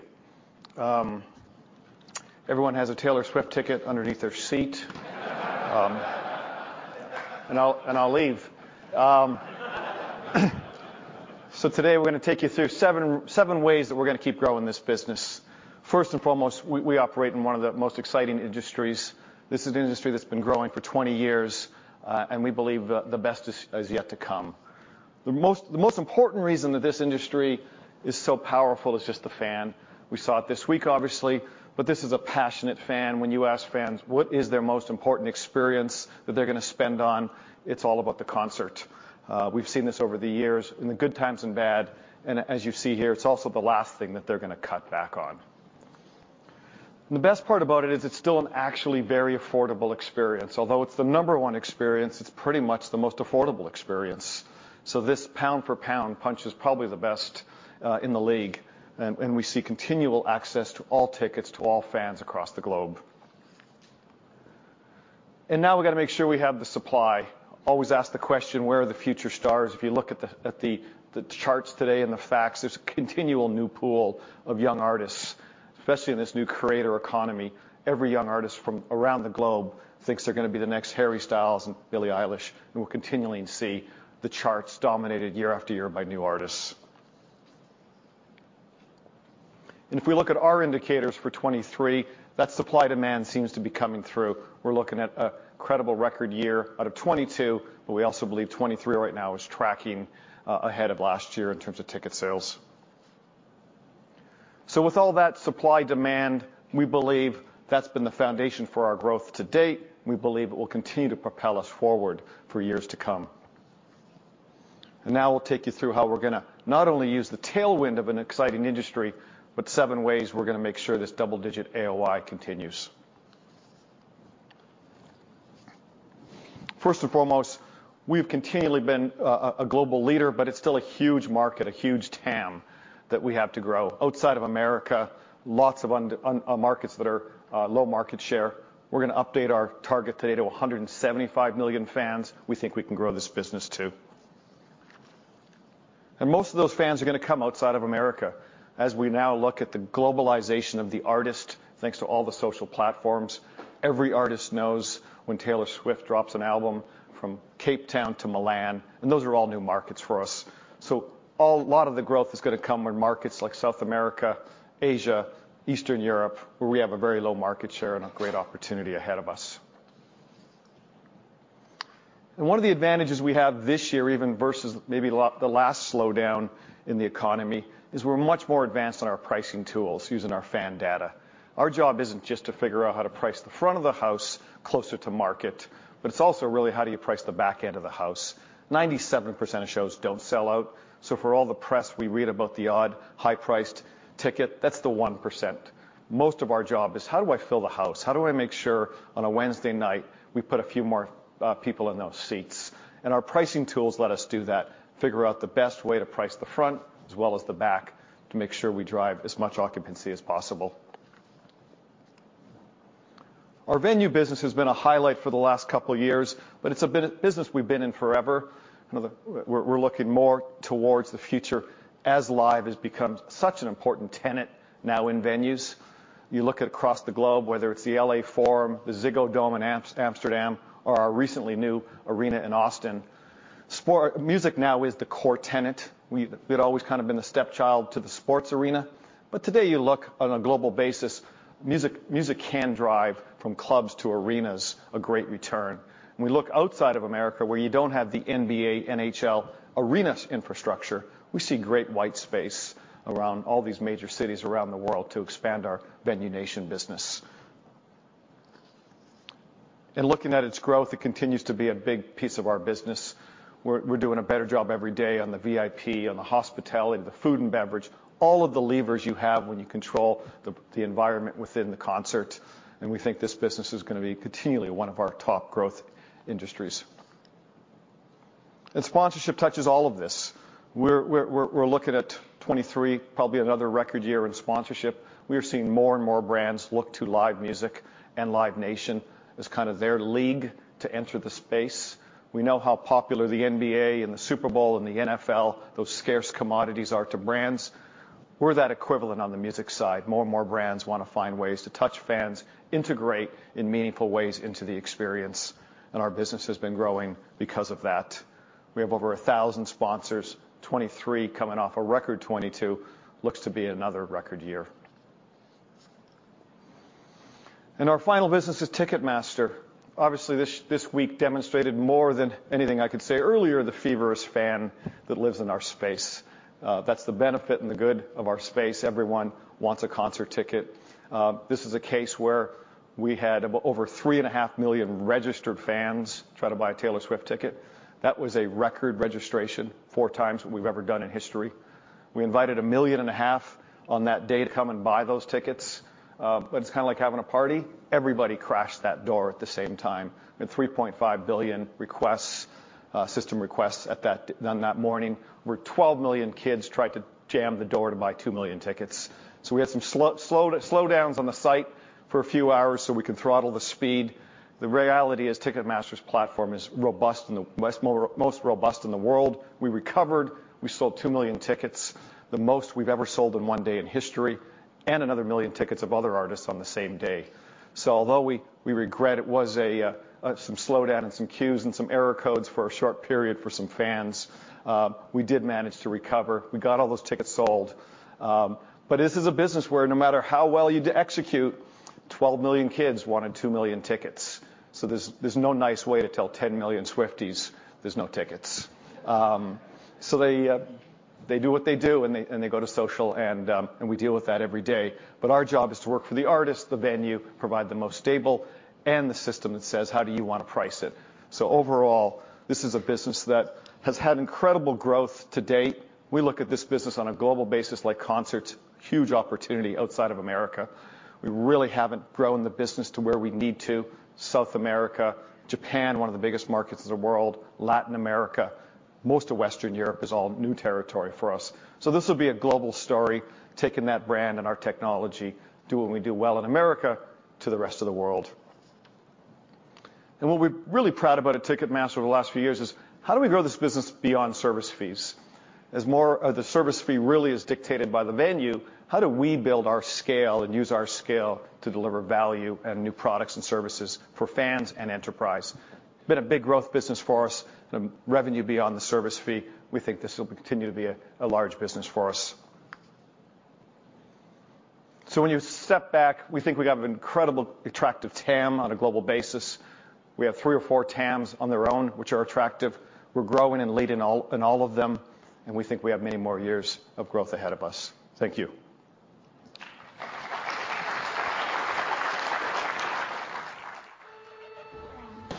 He's a 6. It's a race car driver. So if he's a race car driver and he's a 6, then he's not a 6. There is no such thing as a 6 race car driver. You're a 10. Ladies and gentlemen, this is Willie T. Ribbs. he's a 5, but he's a race car driver. Well, a 5 race car driver is unemployed. She's a 7, but she calls you uppity. She's a 7 and called me uppity? She's just now a 20. 7 broadcasts alongside Martin Brundle. Oh. It doesn't get better than that. So it's a 7 and you're alongside Martin Brundle. What number would it go to? 9.5. 12. Okay, what if it's alongside Natalie Pinkham? Now, if it's alongside Natalie Pinkham, I think it has to go to a 15.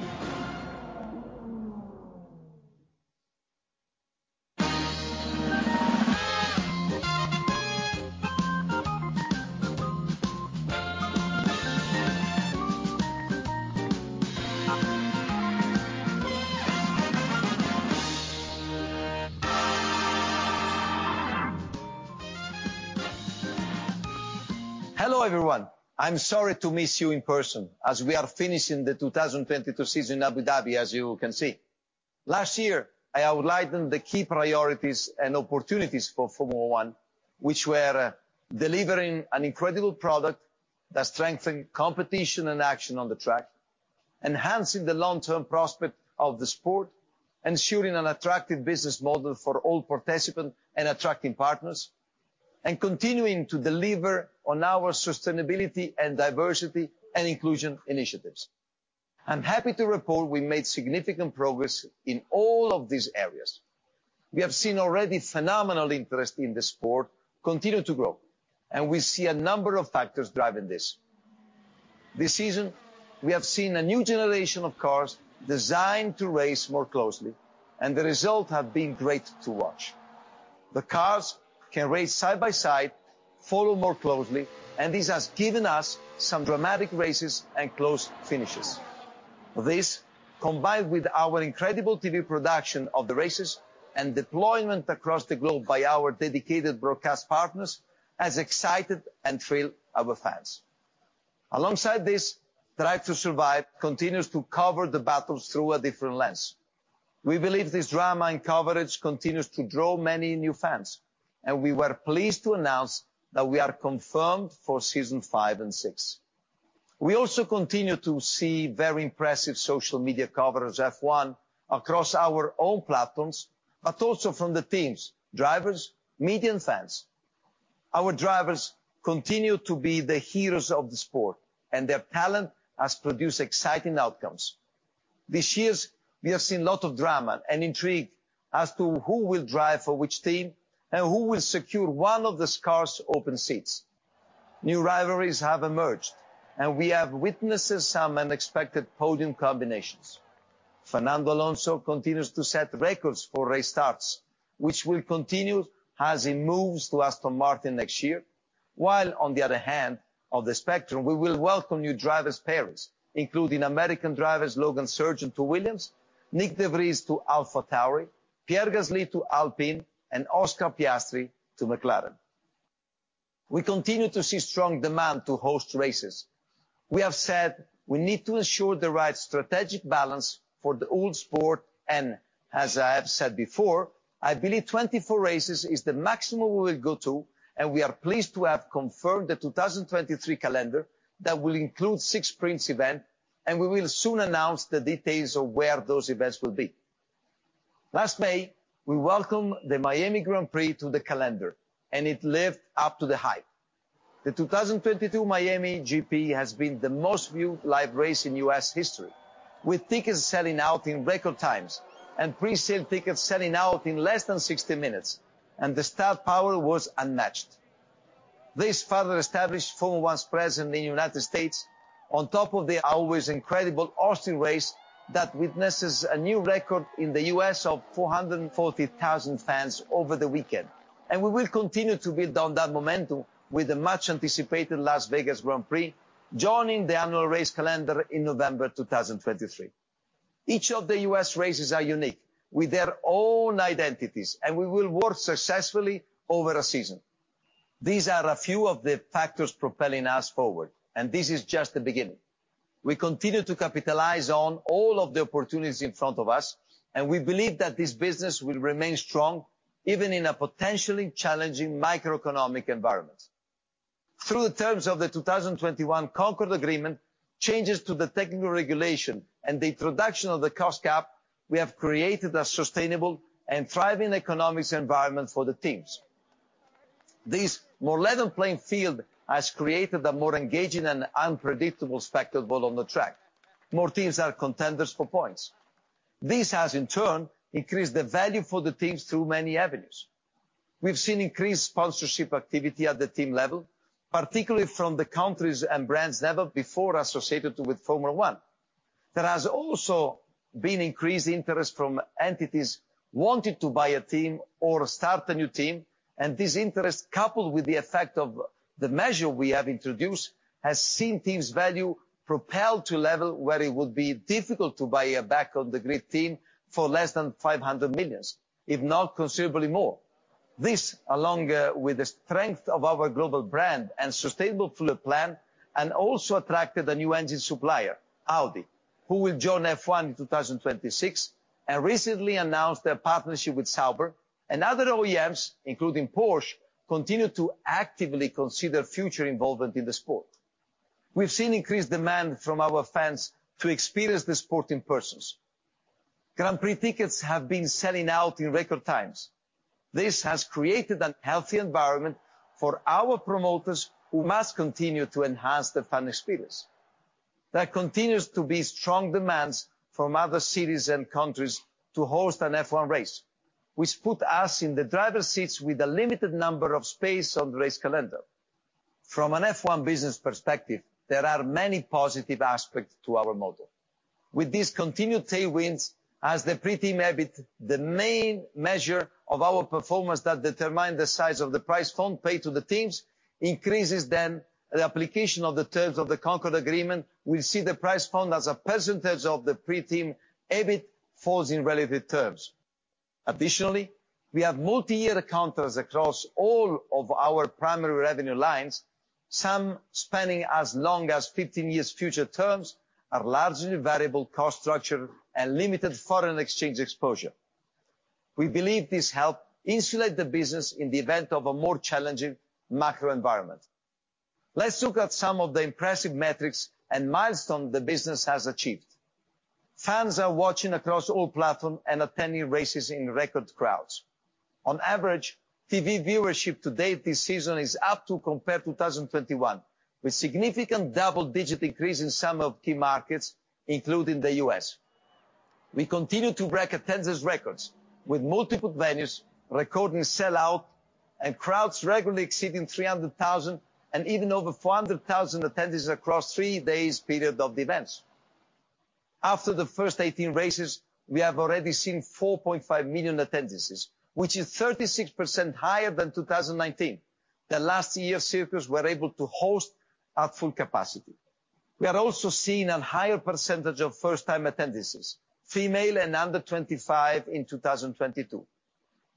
We will host 18 Paddock Clubs in 2022 and expect that number to increase to 21 in 2023, including in Las Vegas, which, as noted, will be a self-promoted event. The sprint event format at 3 events has been a success, generating significantly higher viewership than the equivalent prior year events, where qualifying ran on Saturdays instead of the sprint. And we look forward to having 6 sprints event in 2023 based on the success of the concept. We've also seen tremendous engagement across platforms, with growth in the unique users page and video views and followers. We have now surpassed 59 million followers across all platforms, growing 30% year-over-year. This builds upon our result in 2021, when Formula One was the fastest growing major sport league in terms of followers and had the highest engagement rate with the social posts. Our fan base continues to be younger and more diverse. Sky Germany reported that over half of the new viewers this season are under the age of 35, and 40% of the new viewers overall are women, while almost 40% of Sky UK's new viewers since 2019 are women. Our own data shows the average age of our fans is 37 years. 22% of our fan base is age 16-24, up to 6% on 2017, and 40% are women, up 8% on 2017. Our successful eSport League is yet another great fan engagement tool. The 2022 F1 eSport Series Pro Championship, presented by Aramco, returned in September in a new 3-day pre-event format and an increased offering of live shows. Drivers will compete in 4 events and battle for the $750,000 prize pot. The 2021 series shattered records and reached over 23 million views across all platforms, and 103% increase over year, and already 2022, the first event, saw a 67% increase in total view per race day across digital platform when compared to event 1 of 2021. We're excited to see how we can exceed these figures in 2022. Continuing in the world of gaming, F1 Games has gone from strength to strength, particularly due to the new addition of Frontier's F1 Manager 22, currently the developer best performing game. EA's F1 2023 launched in July and is up year-over-year by 14%, making it the franchise's biggest game launch to date. This year's title topped the EU game sales chart in June, solely on pre-sale and before the game event launched. Finally, Hutch has crossed a huge milestone, reaching $100 million in gross revenue in 38 months. F1 Clash has been in constant growth every quarter and taking market share, ranking number 3 in the global mobile racing genre. Our incredible fan growth and engagement is powering F1. We recently unveiled the 2023 calendar and have scheduled 24 races around the globe, although COVID situation in China remain an issue, and it is not certain that we're gonna be able to be there in 2023. But we will continue to monitor the situation and keep everyone updated. Since the start of 2021, we have renewed and extended 10 races contracts, including Abu Dhabi, Melbourne, Mexico, and Monaco, and agreed to 4 new race deals in Miami, Las Vegas, Imola, and Qatar, with 5 of these deals out beyond 2030. This lays a strong base for the race calendar for many years to come. We are going to focus on maximizing quality, not quantity, and will optimize the mix of races and could consider new models like alternating years for some location. We remain interested in new markets, for example, a return to Africa and further expansion in Asia, and will continue to explore alternatives to race there. We expect all promoters to continue to provide full experiences for fans and continuously improve and adapt to what our fans want. We also expect to learn a lot as we take on the promoters role in Las Vegas, which we believe will enhance our relationship with our promoters partners. Speaking of Las Vegas, we are almost exactly a year out from taking over the sport and entertainment capital of the world. We launched the pre-registration portal at the end of August, and to say demand is high would be an understatement. We also had an incredible launch party with the teams and drivers on the Strip on November the 5th, showing what F1 and Vegas has to offer. We expect to welcome over 100,000 fans per day and should set new records for the ultra high end of experiences. We are progressing on our development of the Paddock Club and racetrack, and are excited to host year-round activation in the US. Here is a sample of what you will see Vegas next year.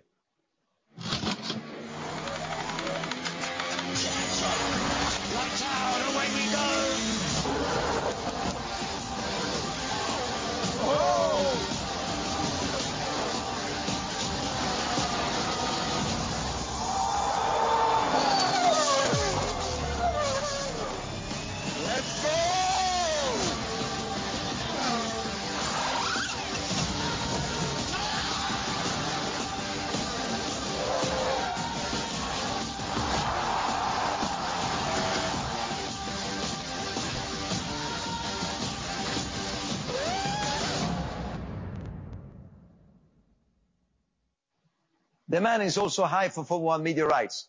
We were delighted to announce a multi-year extension with Sky in the UK, Ireland, Germany, and Italy. A significant commitment from both sides that shows the huge potential the sport continues to have, and the potential for further growth across those markets. As the official broadcaster of Formula 1, Sky Sport F1 will continue to be the only dedicated channel to broadcast motorsport in each of the Sky markets, and provide their best-in-class commentary to over 80 markets.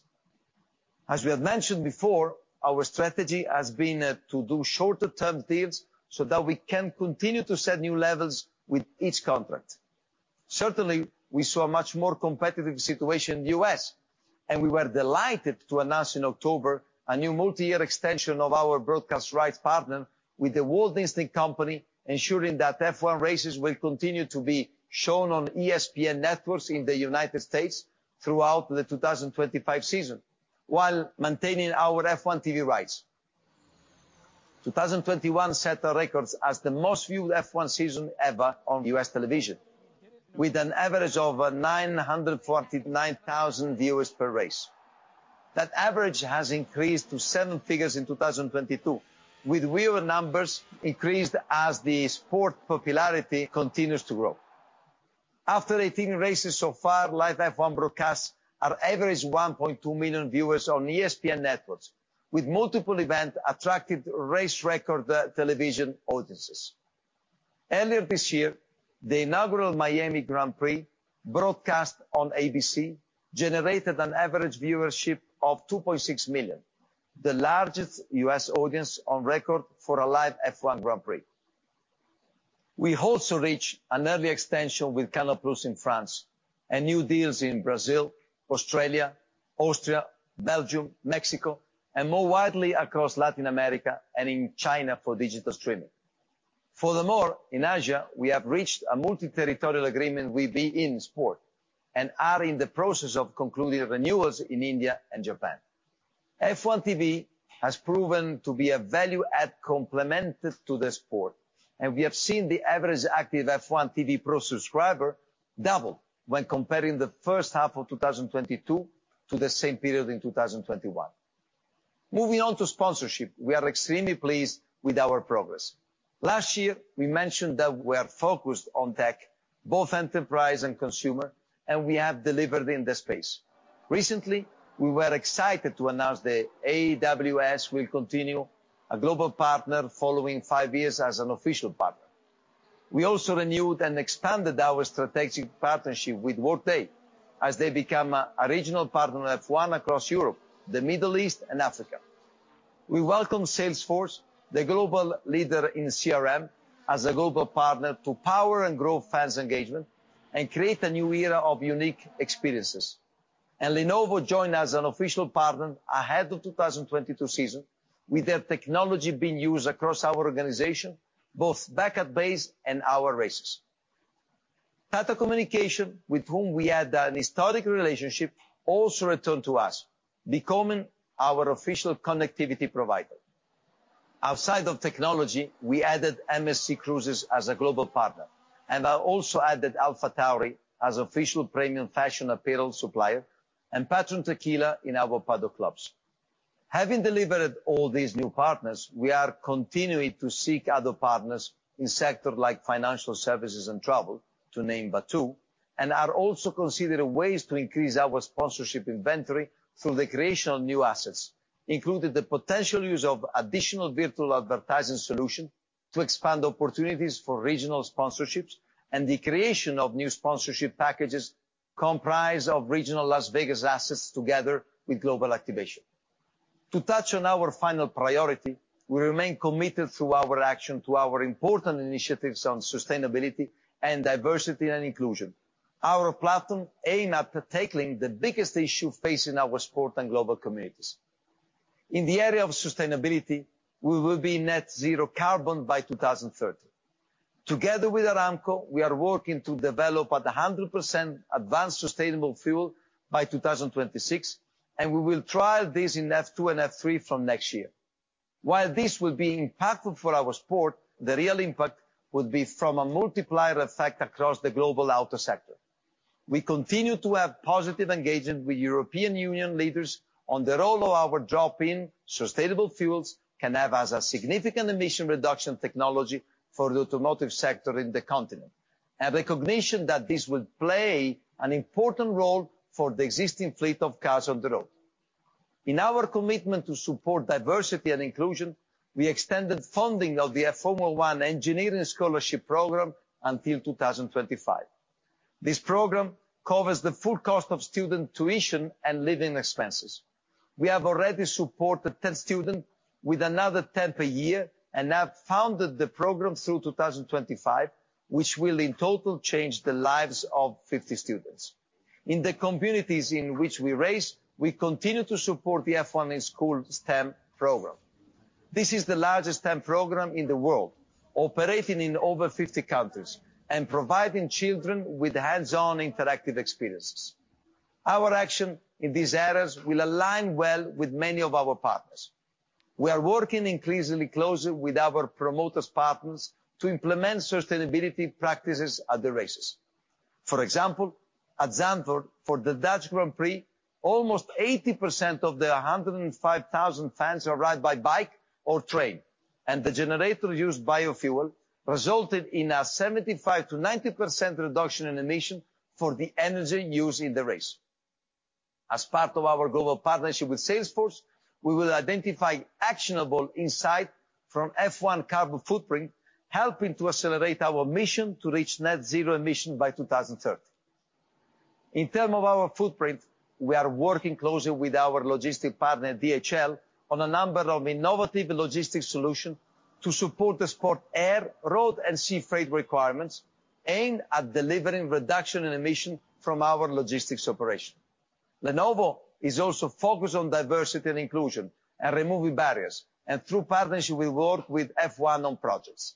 And Audi was drawn to the sport not only as a global stage for their brand, but as a fit for their sustainability goal as well. Reflecting on 2022, we are proud of the progress we have made and the result we have produced financially and commercially. We will enter 2023 with great momentum, and we will continue to seek and capitalize on the many opportunities in front of us. We appreciate your support and hope to see you at Race in 2023. Avanti tutta, full speed ahead. Thank you so much. Ciao a tutti. Bye-bye from Abu Dhabi.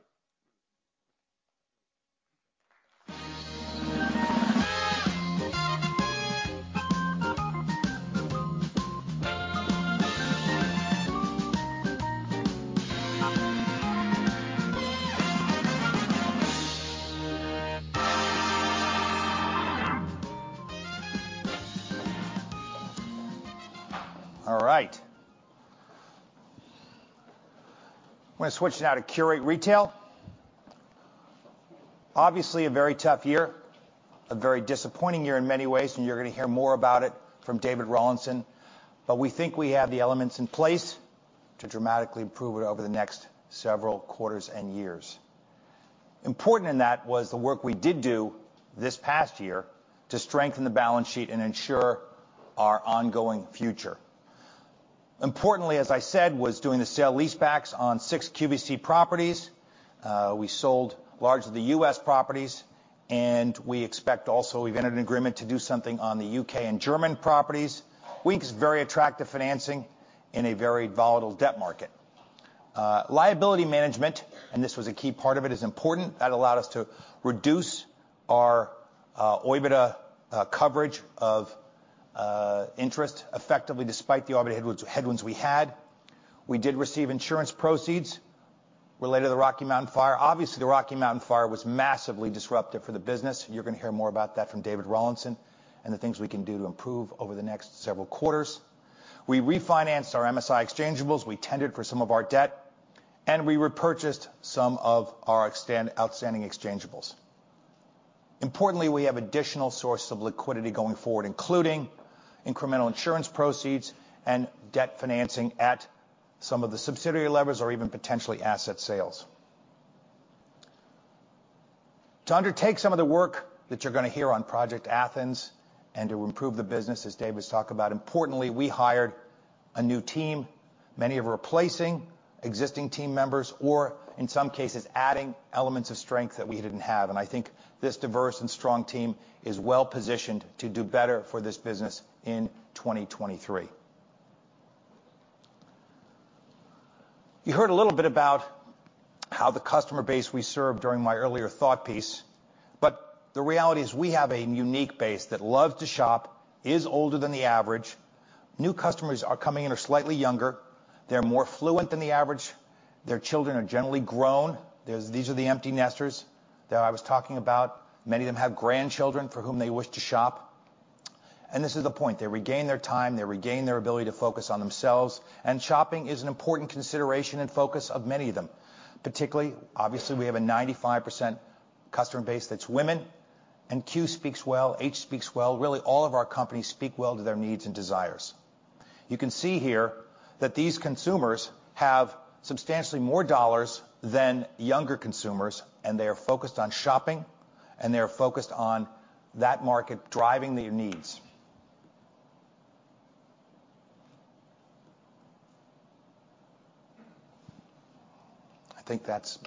I'm not going to get click. I think I'm going to introduce David now. David Rawlinson.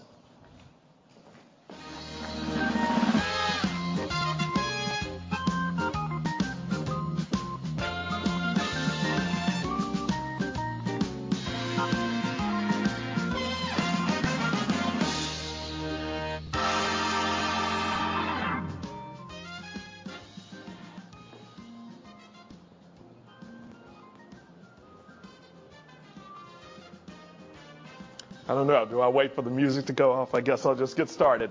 It's great to be here for you and with you today. There we go. It's great to be with you with you today. I want to start with a quick reminder for those of you who may be new to the story of what the Qurate Retail Group is. At our heart, we're a collection of human-focused, connection-inspired retail brands. Our iconic franchise is our core video commerce franchise. That's QVC, it's HSN, it's QVC International. Here, let me go for it. Here we go. It's QVC International.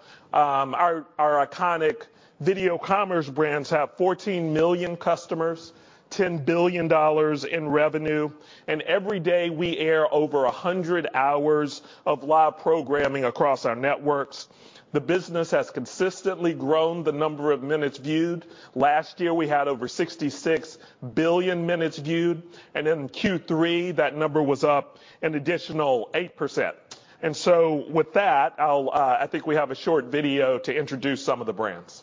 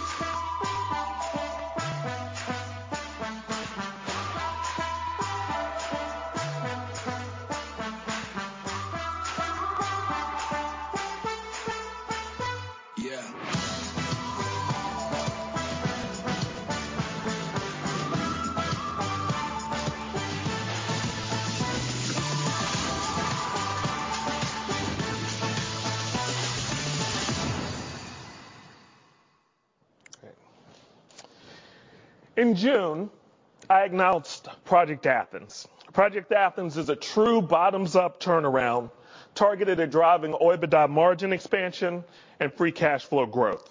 We've made substantial progress since I announced the program. We've completed our assessment and planning phase.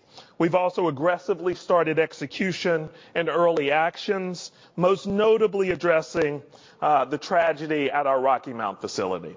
Greg mentioned it a little bit. For those of you who are new, in December, we had a fire at our second largest and most efficient distribution center in Rocky Mount, North Carolina.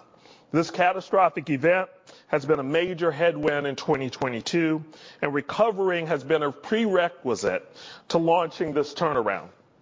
Post-fire, the team has made rapid progress in cleaning up our inventory, improving our throughput capacity in our fulfillment center network. And as you'll see, that fulfillment center network and the supply chain challenges all of retail faced this year has been the biggest drag on profitability and now is the biggest opportunity going forward. To carry out Athens, as Greg mentioned, we've added a real stable of talent. We have Scott Barnhart, who joined as COO last month. He brings 30 years of experience at Cardinal Health, Aramark, Conagra, and Diageo. Our new Chief People Officer, Linda Aiello, comes with deep global expertise. She's been at Stitch Fix, Uber, and LVMH. Soumya Sriraman joined as president of streaming. She was formerly the head of Amazon Prime Video channels, and before that, she was founding CEO and president of BritBox. And then Stacy Bowe joined as our chief merchandising officer for QVC US. She has previous experience at G3 Apparel and over 20 years at Macy's and Macy's.com. We're now transitioning into phase 2. Execution and optimization. We expect our actions to start having noticeable impact on the bottom line in the second half of 2023, and we're working furiously with outside partners to make this happen. Our goal for the next 2 years is to expand OIBDA margins back to healthy levels and accelerate free cash flows.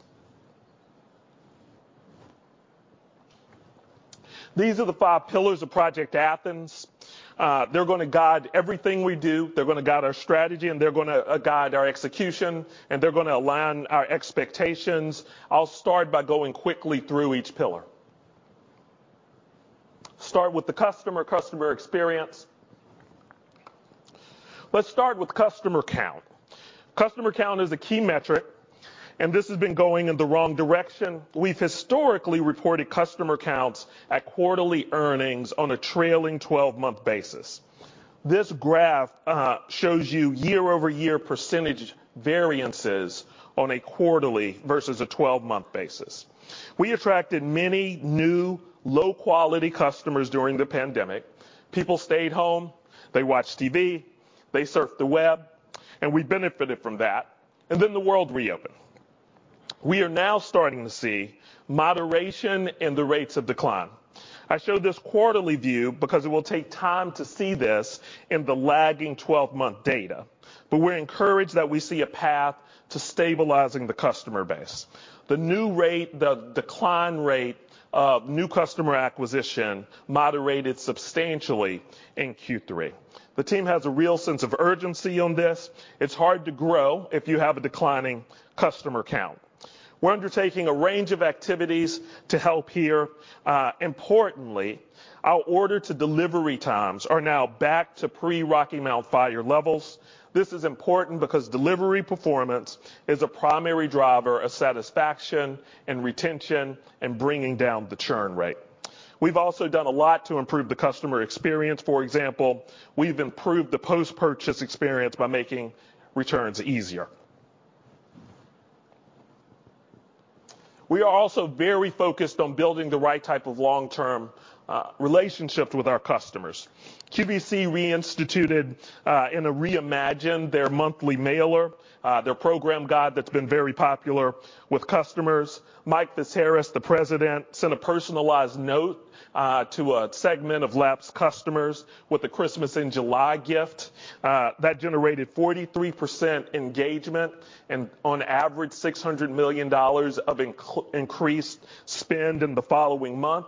At HSN, we're doing a lot to attract new customers with free shipping over $75, more electronics programming, and mailed coupons, offers, and incentives.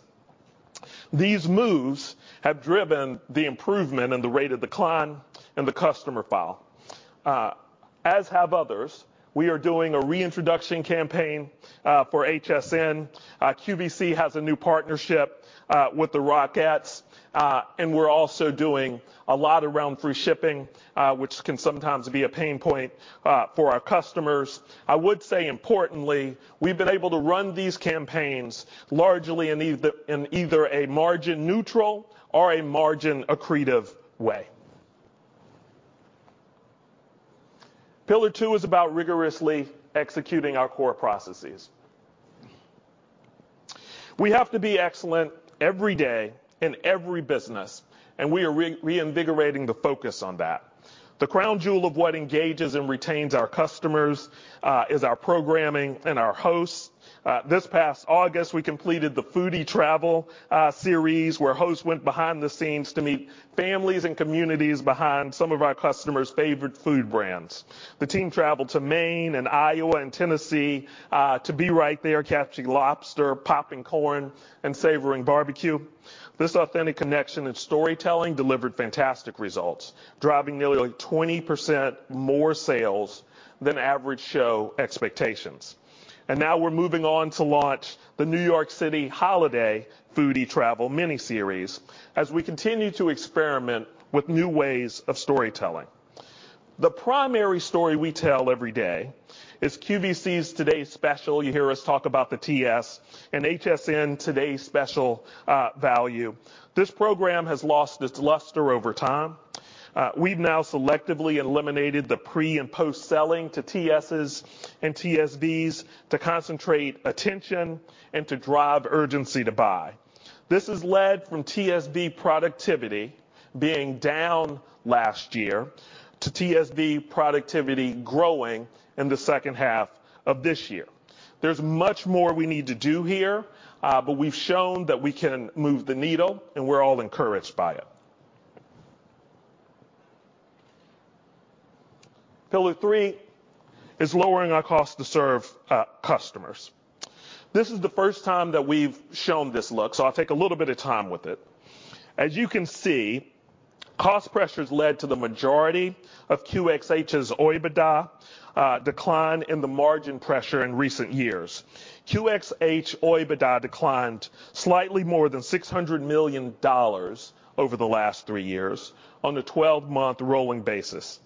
Fulfillment and freight were more than $300 million of this headwind, and they were driven by inflation, cost pressure for freight, fuel, packaging, and wage rates, as well as substantial costs related to the Rocky Mount fire. Lower sales volume contributed about a third of the pressure. Marketing was about a quarter, and then these headwinds were partially offset by product margin expansion. As we look into 2023 and 2024, we see opportunities to reduce these pressures. The largest portion of profit growth will be driven by Project Athens related work, the work we're doing on both the commercial and cost side of the business, with expected generation of $300 to $600 million in incremental adjusted OIBDA. Looking at some of the details, in fulfillment, we anticipate a $40 million reduction in inbound freight this year. We've seen ocean freight rates down 10 to 25% already. We believe there is $100 million worth of favorability in Rocky Mount through increased productivity, lower detention and demurrage costs that were driven by excess storage needed after the fire, lower inventory levels, and getting to a normalized fulfillment center network. We think we'll get about half of that $100 million in savings in 2023. Marketing is a clear opportunity to improve our performance and cost efficiency, and it's a focus of Project Athens. We also see continued product margin expansion opportunity as we wound down our inventory reduction efforts. I'll come back to that in a second. Partially offsetting these tailwinds and opportunities, there's about $50 million of incremental rent that's a part of the favorable sale and leaseback transaction you just heard Greg talk about. And so we have a very clear picture now of the margin erosion and what's happened to the business over the last 3 years. We have a clear plan, and we have a clear path to drive margin expansion.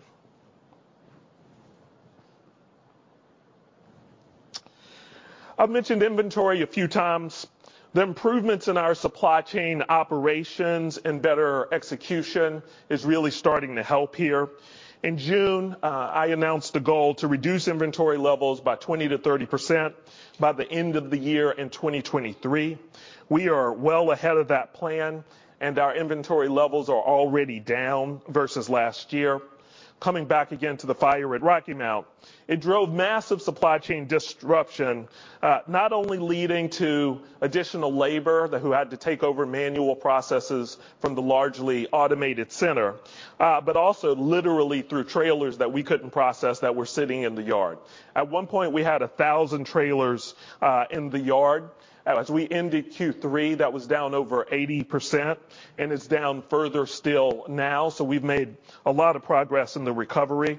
I would say we are largely recovered in what's still a makeshift but stable supply chain. And like I said, we've reduced order to delivery times back to pre-Rocky Mount levels. As these costs fall off over the next year, you will see it show up in additional margin.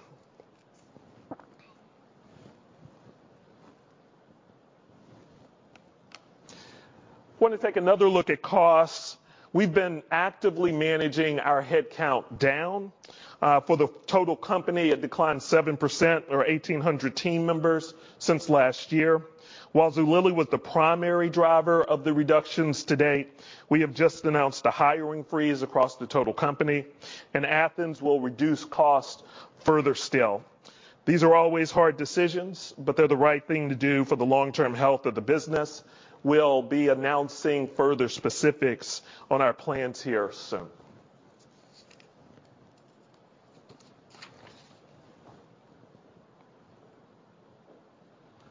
Pillar 4 is about optimizing the brand portfolio. Zulily is rebuilding the foundation to consistently bring everyday value for mom while resetting their cost base. Terry Boyle hit the ground running since joining in March as president and CEO. Zulily, as many of you know, grew up as a flash sales site, but what we found is moms often have consistent needs. In September, Zulily repositioned itself as a digital superstore for mom. We've been encouraged by the response, especially by the supplier community. Since September, we've signed 300 new, always available national brands on the site. We have also made site improvements as we modernize what was eventually or initially built for a flash inventory model. This has included improving site search, category search, shop by brand search capabilities. Terry has also brought a rigorous focus on cost efficiencies and improving the unit economics of the business. As shown earlier, Zoo had a substantial reduction in headcount year over year, including a reduction in force in May. That, plus IT and marketing cost control, led to a nearly 20% reduction year over year in SG&A. There is much, much more to be done to make Zulily a healthy business again, but these are the most encouraging signs I've seen in the last year.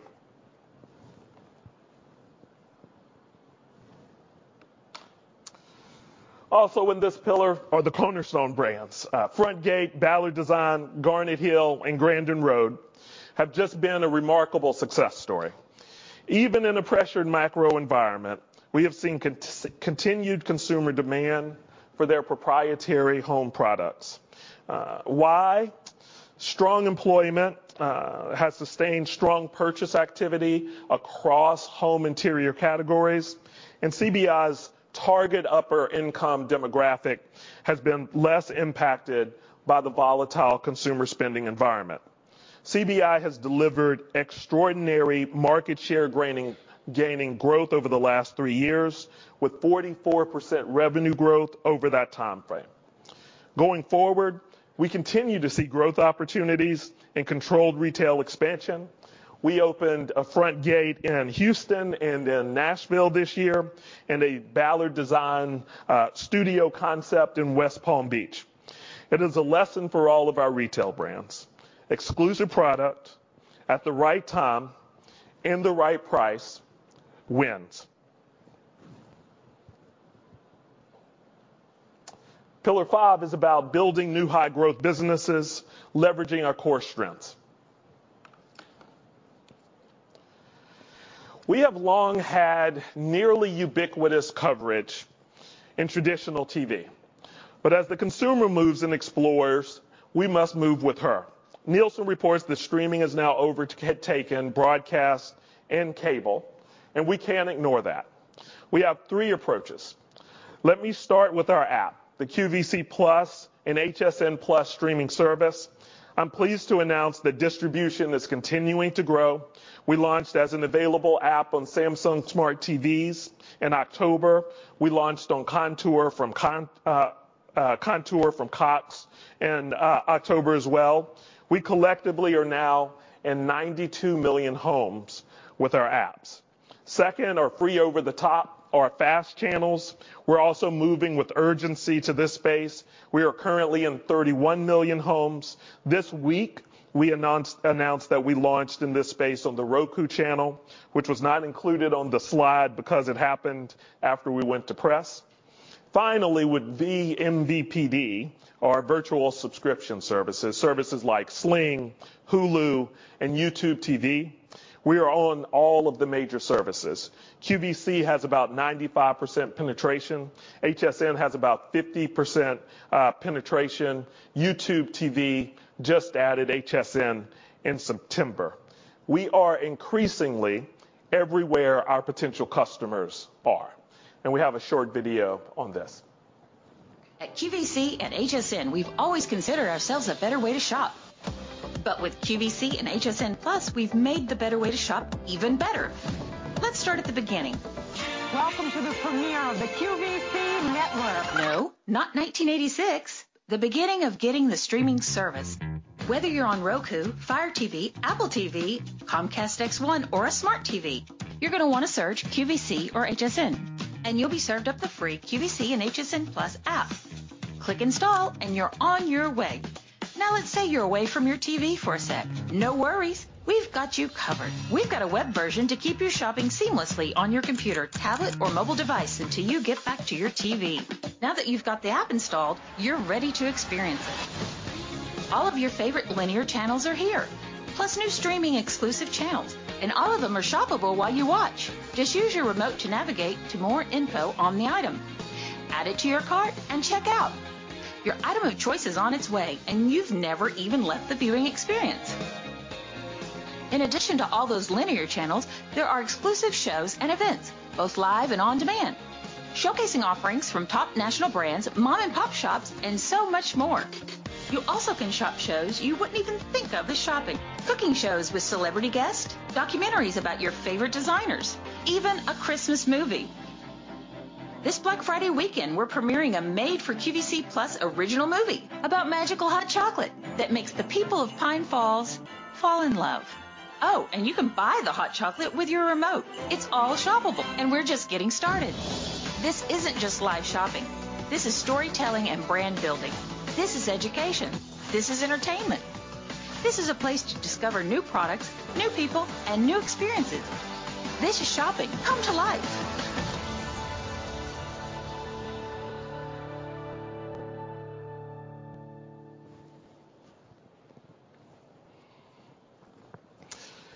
Content drives it all.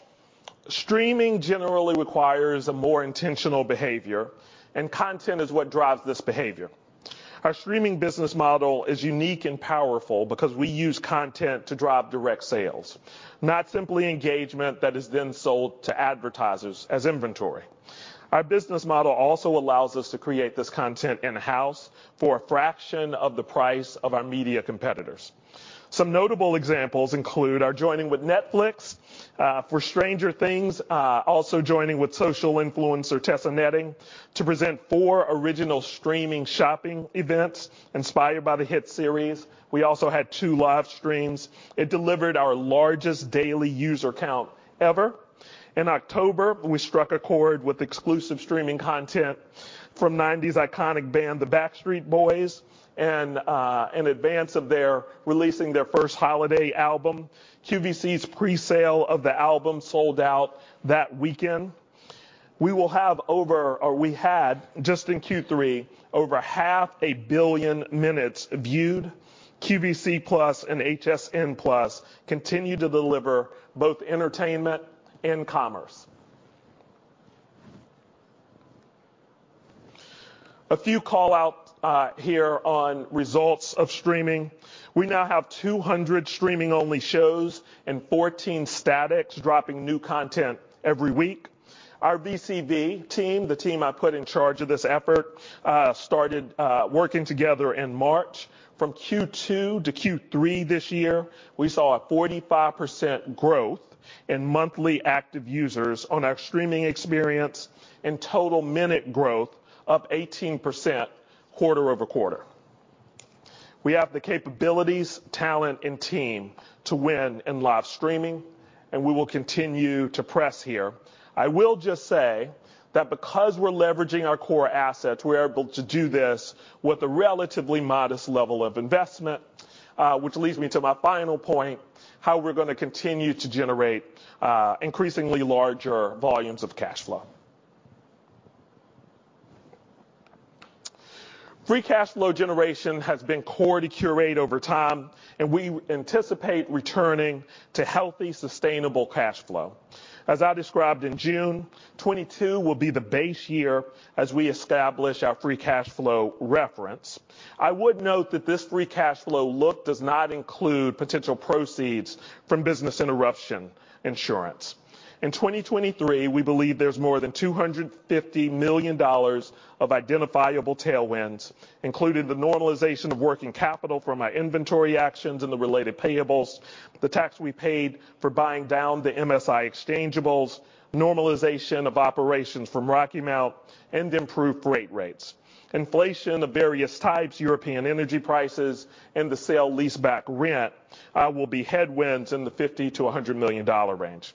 As we look to the second half of 2023 and 2024, we believe there's $300 to $500 million of run rate operating cash flow opportunities to capture, and we have detailed specific plans for executing against that opportunity. On the far right, you see 8 work streams. Each has sub-work streams and accountable owners. We see continued recovery from Rocky Mount, providing about $80 million in benefit. Project Athens is expected to produce an additional $200 to $400 million of run rate post-tax operating cash flow from the work streams. We believe the cost work streams will contribute the majority of these cash flows. This creates substantial cash flow growth next year that is not heavily dependent on the economy or strong growth. And for many of these initiatives, execution is already well underway. In June, I announced that this would be a 3-year turnaround and that it would take some time. A few months later, we are furiously executing to remake this business. It has a strong core, and you can already see some of the signs of improvement in the data, but it will not show up overnight.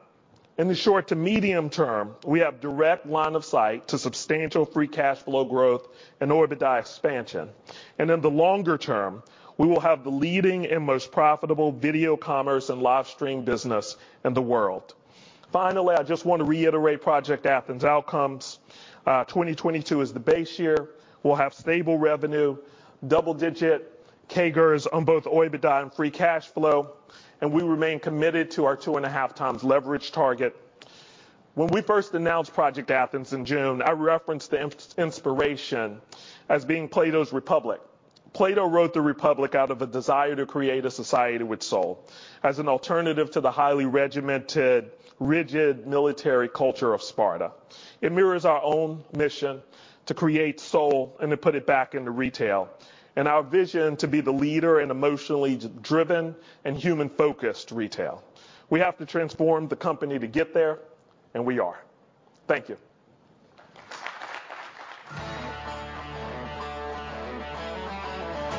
Talking about an investment opportunity. Started out, it's a solid 7. Now it's a land deal. Where would that go? A land deal. A pre-financed land deal with long-term cheap financing, that's a 10. Has timberlands. Probably a 8.5. There's horses. Depends. If he's still got his equipment, he could be a 10. What if it's land where you can grow potatoes?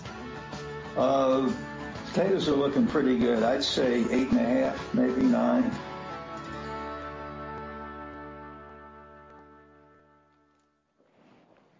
All right, so now we've got lunch downstairs, and we'll see you back here at 12:30, please.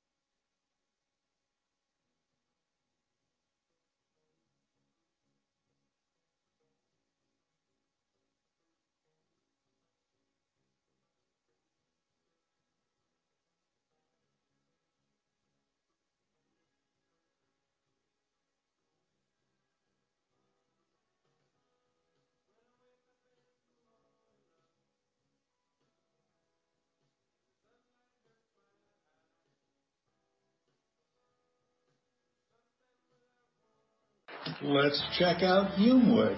Priceless. Probably closer to 1.2 million hectares if you include my European holdings. Ooh, I think I know the owner. I wonder if I could get a discount. Top activities.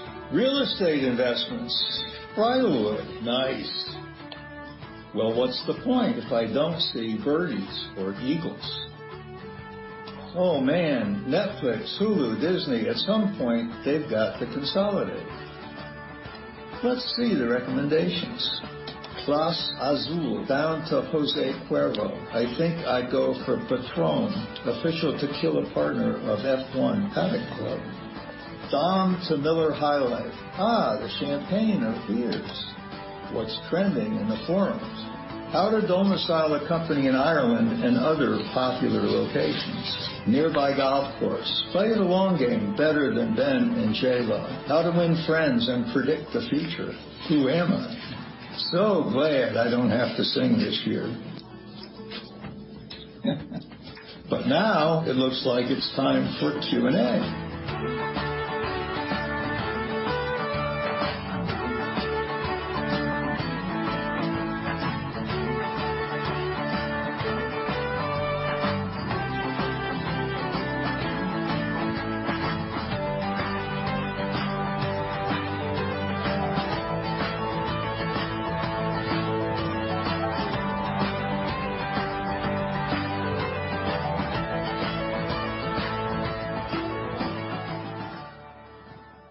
Okay, there we are.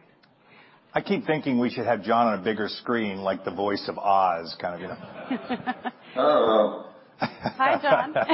Hello, John. Okay, so Hi, everybody. So we have some microphones around, but maybe we'll just start with some pre-submitted questions first, John.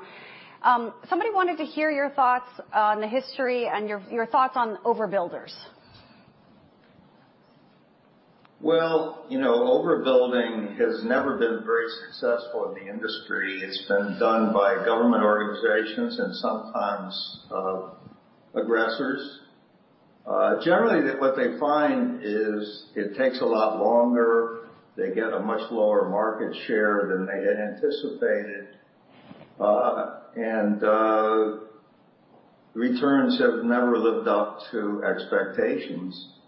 So I think all the talk of sort of same technology overbuilding has been driven by super cheap money and an absence of alternate investment opportunity. So I think the Federal Reserve is taking care of some of that right now. Technological competition, on the other hand, we experienced that, Greg and I did, when we saw satellites start to take big market share from linear cable. And we actually got out of linear cable in the U.S. and got into satellite because we thought it was a better technological solution for linear distribution of video. Obviously, technology then created random access, and you then had a superior terrestrial technology for delivering that new service. So it really depends on what function you're trying to fulfill and whether you have a cost, technological, capital investment advantage over the incumbent, which would determine really the likelihood success of entering as a new competitor. You know, we've seen this many times over the years. We've seen technological competition. We've seen Intel, in fact, virtually announced the end of the cable industry with MMDS was their technology. Fundamentally, to me, for our entrenched or established cable business, I think Tom just did a great job of explaining it.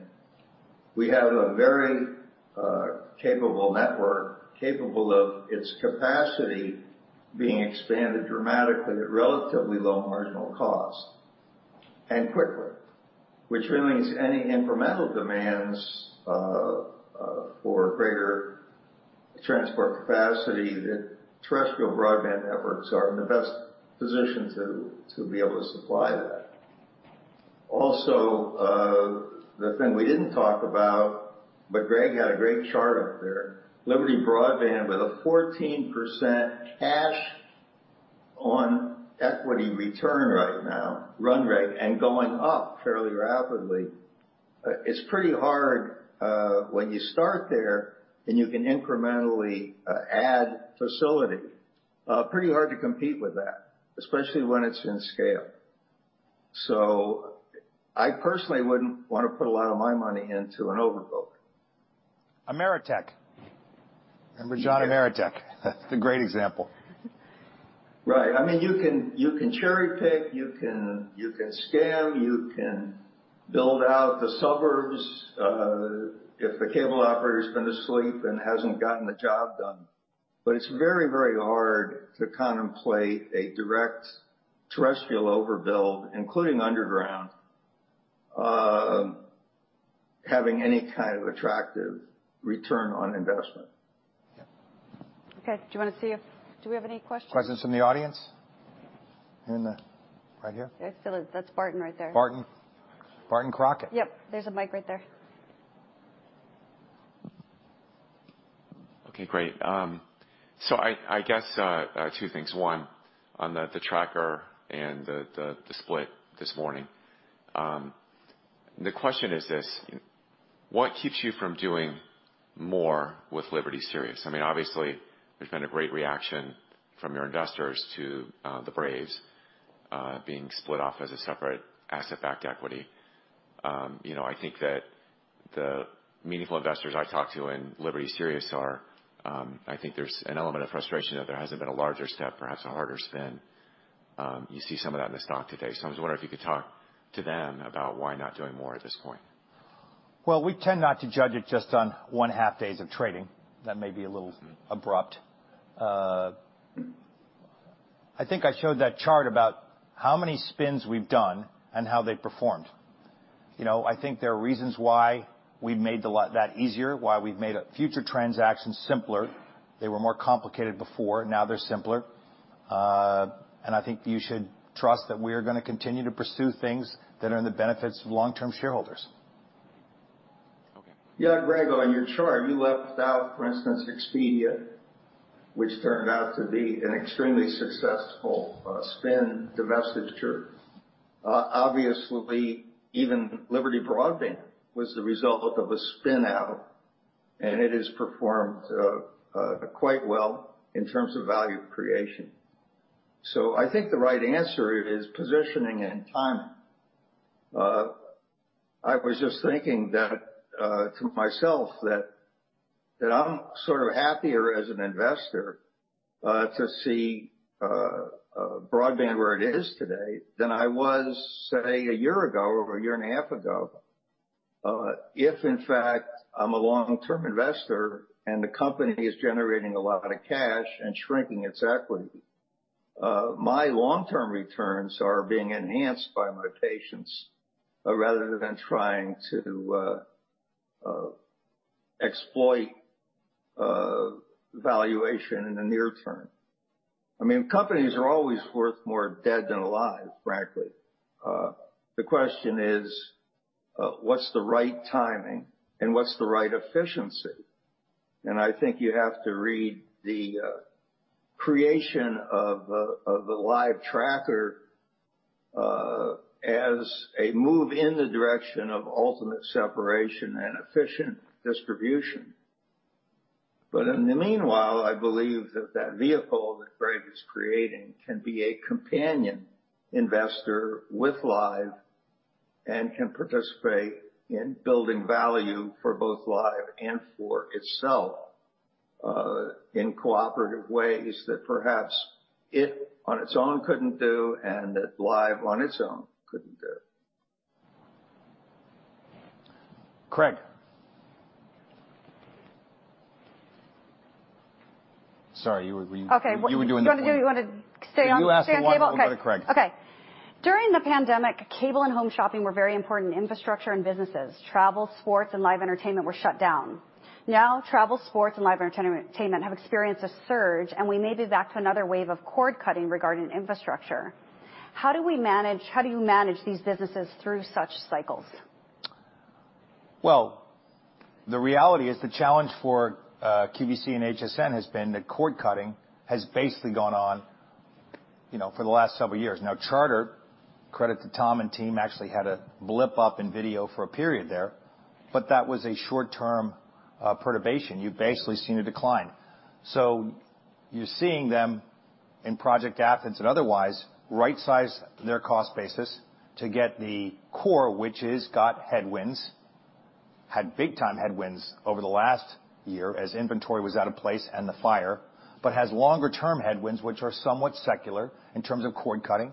They're right-sizing the cost structure to accommodate that and then investing in the streaming part where clearly there is growth. And I think that's what's got to be managed. We are in a world where experiences are rising. And if you take the Liberty portfolio, that's been a winner for some of our companies. But if you look in particular at QXH, that is a headwind. And they're going to right-size, figure out how to deal with it, and then invest where there is growth on the streaming side where they think there's a lot of opportunity. I don't know, David, would you want to add anything? I thought that was pretty good. I think. Thanks. So there's the secular headwind, there's the top line challenge, but I think what we've continued to see is that if you look today, just the number of streaming homes we're in are greater than the number of linear TV homes we're in. We just haven't used that additional reach. Once we start using that additional reach and getting productivity out of it, I think you can see a different type of top line future for the business. But it'll take time to get fully through that transition. And until then, we have what is a incredibly strong, differentiated linear TV business. There's nothing else like it. That has to be a profitable business, and it should, and that's part of the work. Okay, do you want to go back to Craig? Craig Moffett from MoffettNathanson, SVB Securities. John, I'd love to hear your thoughts about convergence and maybe starting through the lens of your wireless business in cable and the way that you can offload traffic onto your network. I can think of a number of different steps, right? Today there's Wi-Fi offload. You're starting CBRS offload. How far down that path does it make sense to go? Would it make sense, for example, to go even further and acquire mid-band spectrum? Or even would there ever be any regulatory appetite for letting wireless and cable companies come together in a combination? Well, we should let John comment and then maybe Tom add to that. So we get a mic to Tom. My experience on convergence internationally is that, for instance, in Europe, virtually all of our businesses are currently converged wired and wireless, either through the acquisition by us of a wireless carrier or through essentially the merger between us. That's true in the UK, it's true in Holland, it's true in Switzerland, true in Belgium, for instance. It's true now in Chile, where we've just merged our broadband business with Carlos Slim's wireless business. So our experience is that convergence creates a lot of synergy, first of all. Second of all, it reduces churn pretty dramatically. And to the degree that it reduces the number of competitors who are essentially cutting each other's throats, it leads to a more stable business environment, better profitability. I think from Charter's point of view, and Tom probably could speak to it, the ability to use your own spectrum to build your own radios opportunistically, I think could turn out to be extremely attractive. So having that optionality in order to drive down the cost of providing the wireless component of the network, I think is just a wonderful option. Tom? Yeah. So just to add to that, yes, the convergence is real. The interesting fact about mobility is that most mobile activity is in very defined, relatively small geographic areas. So most consumption is in the home and in the business, which is why 85% of all bits carried by devices that are distributed by mobile carriers are actually on the Wi-Fi networks of broadband wireline companies like us. And the opportunity when you're selling mobile, which is a lot less bits in total when it's outside the home than it is inside the home, is to, if you have an MVNO like we do, to take traffic where it's opportunistic, to take that traffic and move it onto your own network. And that is an opportunity because of the geographic dispersion of how mobile is used. So CBRS is an additional opportunity where we purchased some spectrum, the opportunity to use spectrum, manage spectrum, and to do that opportunistically. Wherever we deploy capital to do that will be places where there's traffic sufficient, where that cost reduction and us carrying the traffic on the CBRS system pays for the capital investment necessary. So that's the opportunity in terms of. So the question you asked was, is there more spectrum that we'd want to buy? And it's really a question of cost and opportunity and whether or not it can be used by us efficiently, where it actually we get a return to any capital we would spend to it. And that return is the savings. But the good news is we have a ubiquitous permanent MVNO deal. And we're not required to build out in the unattractive places. Only, as Tom said, Charter gets to weigh and say, in what markets does this make sense to be an owner and pursue those CBRS owner economics? And what markets do we want to let the other guy, generally the less densely populated markets, where it's relatively low traffic compared to the cost of the rollout, let that carrier handle the cost and let us ride on him. Yeah, and the future of asset mergers is really a question of, can you merge the assets in a way that at the price that makes it efficient from a cost perspective. Okay. Next question. You want to do this one, then we'll go out to the audience? Okay.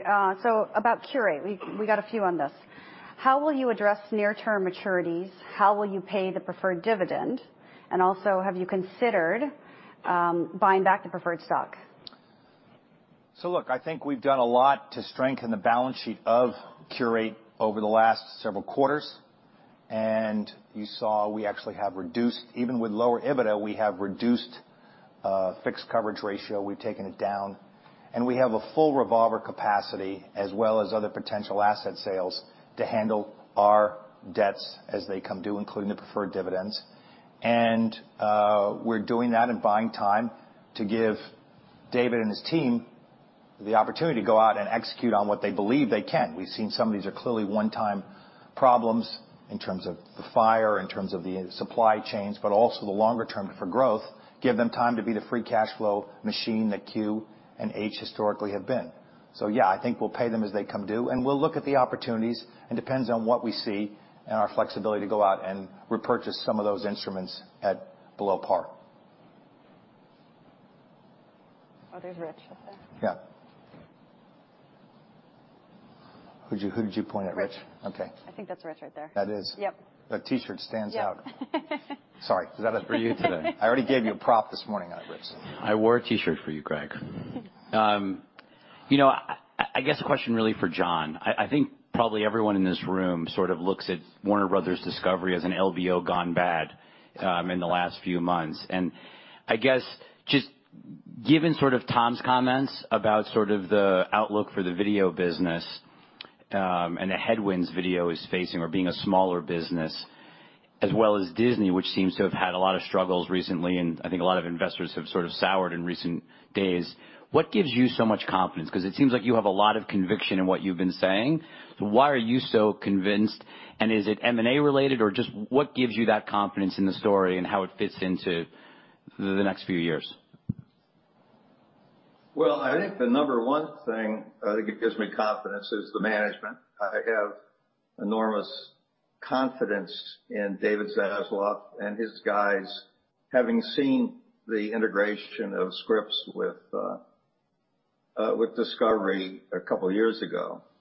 Number two, the balance sheet that they put together, 17-year average maturity, 4% cost of funding, very light near-term maturities.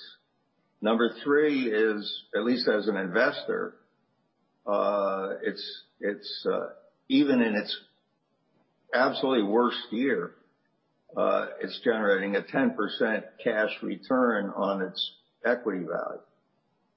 So to stay in as an investor and look for the future where the cash return is almost certain to dramatically increase, it is a pretty good upward pointed vector.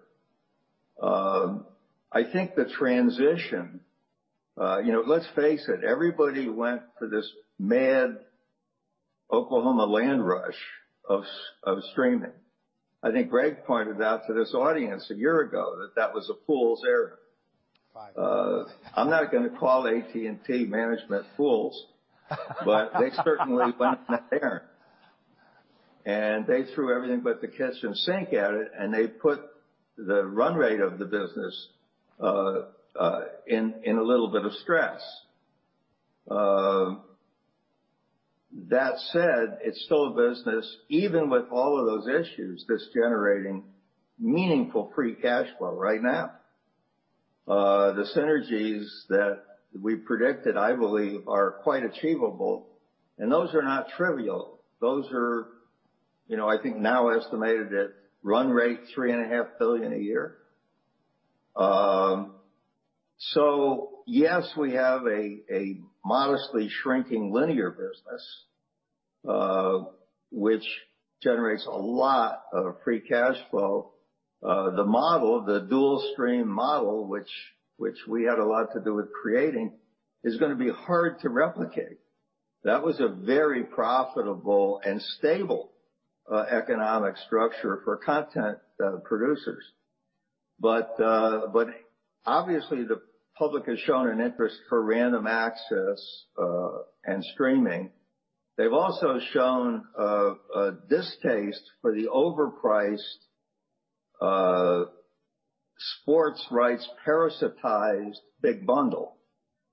So for a lot of consumers, they weren't necessarily bailing on the content that they like to watch. They were bailing on the price tag when compared to what Netflix and others were offering for entertainment programming. So the real challenge, I think, for the content industry is how to put their product in front of the consumer in an attractive way without having to buy through or buy around a very expensive bundle of content. And, John McCain had it right about, 10, 12, 15 years ago when he wanted to force unbundling a la carte. We don't have this problem, by the way, in Europe, where sports has always been, expensive sports has always been a la carte and has never been a burden on the television bundle for the typical viewer. This is a challenge in America. Sports has gotten to be somewhat of a tax on the public and has gotten to be perhaps prohibitively expensive. And this is a real challenge. As long as there's competition amongst distributors, sports will have a disproportionate economic market power and will continue to. So I don't see an end to that. The other phenomenon that I think we have to look at is network neutrality. Essentially created a global superhighway for big tech where they don't participate in any of the capital requirements that their burden places on the network. But this is something that I think perhaps was a regulatory error. Let's say, for instance, that Facebook, Meta, I guess now, were to come and attach as an edge supplier to our networks Meta with massive consumption of network capacity, real latency challenges, and relatively few customers willing to buy it. Is that appropriate, essentially, that the distribution industry should eat and then have to recover that across its base of customers when it's benefiting one particular edge supplier? So I think there is a regulatory challenge here that eventually needs to be addressed. And the one size fits all, everybody pays the same mentality, which is really what's created the power of sports economics, is perhaps something that ultimately needs to be addressed. Yeah. So maybe John, kind of along those lines, from one of our shareholders, observed that Netflix is particularly sticky. Do you have any comments on why this may be, and if you think their foray into sports rights is the best move for their shareholders? Well, I think Reed Hastings, his shareholders should build him a huge monument because he's done a fabulous job with that company. He got out in the lead, he saw the opportunity, and he exploited the opportunity, and he went for massive scale. And he does have a revenue and scale advantage over the other streamers at this point. So he was there early. He does an excellent job. His service is very convenient and easy to use. And a lot of people are regarding it now as a foundational programming service. So I just attribute it to his excellent execution. I think his effort to essentially be the only entertainment service by broadening out and spending so much on so much content is not likely to be successful because there's just too many variant tastes. There's just too much content. And I think when he started to see growth slow, even international growth slow, I think the message is there's going to be more than one streamer. How profitable they are, I think, will depend on the discipline that they exude in terms of controlling their costs and keeping their expected growth rational and not throw too many Hail Mary passes.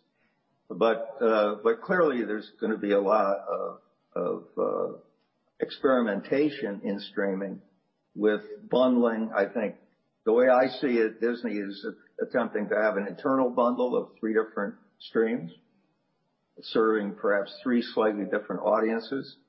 It may well be that streamers, I think that HBO Max is attempting to bundle with Discovery Plus to see what kind of stability that creates.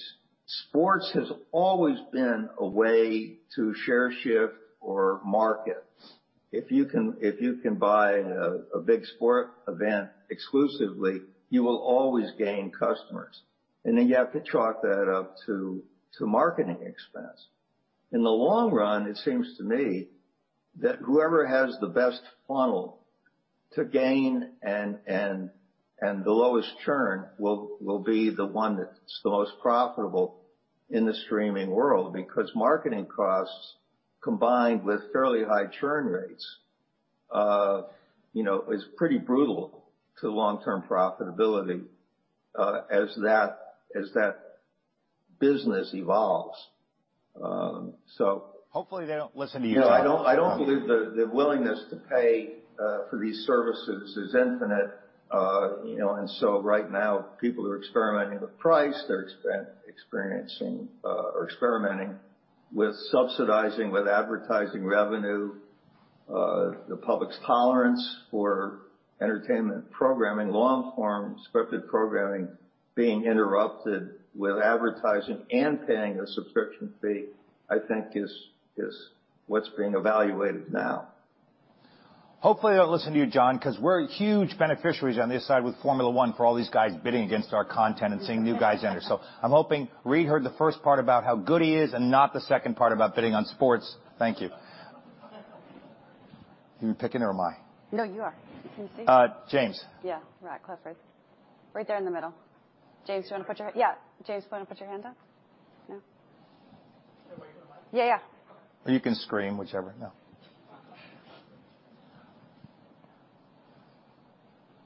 Thanks. Greg, you mentioned that regarding the live tracker creation, that this opens up some options that may not have been there prior to separating that out from Liberty Sirius. Can you give us some idea of what those might be? Could they include things like, could Siri now buy Liberty Sirius stock instead of their own, for example? Well, I think Jennifer's here, so you can lean on Jennifer that she should be buying Liberty Sirius stock. But look, that may make a ton of sense for Siri, right? We're at 82+% of Siri at Liberty Siri. We've said sooner or later those are likely to be combined. If Siri's choice is to buy stock in itself at 100% or at a 37 or maybe it's 38 or whatever the discount is, seems like buying it effectively through Liberty Siri is more attractive. But I think one of the other things we've talked about, or one of the other ideas I want to put in your mind is at Liberty Live. We can do things perhaps there that build attractive assets that could eventually go into Live and fit well with Live. And some of those could be natural extensions of Live's business, whether it's facilities-based or services-based businesses around the concert, either concert halls or companies that service concerts. We're getting some visibility to that through Las Vegas and understanding what that takes and who the players are. And there could be synergistic assets that work in there as well. So I think both sides of the house have more flexibility to do different things, and we'll look for those opportunities, particularly in this market where a lot of that stuff's getting beaten up. You and John. David Zaslav is overpaid and arrogant. He has half the stock price, and while Scripps and Discovery may have done well, he's not producing movies. After Black Adam, he has no movies this year. And Warner Brothers is better off, worth more alive than dead.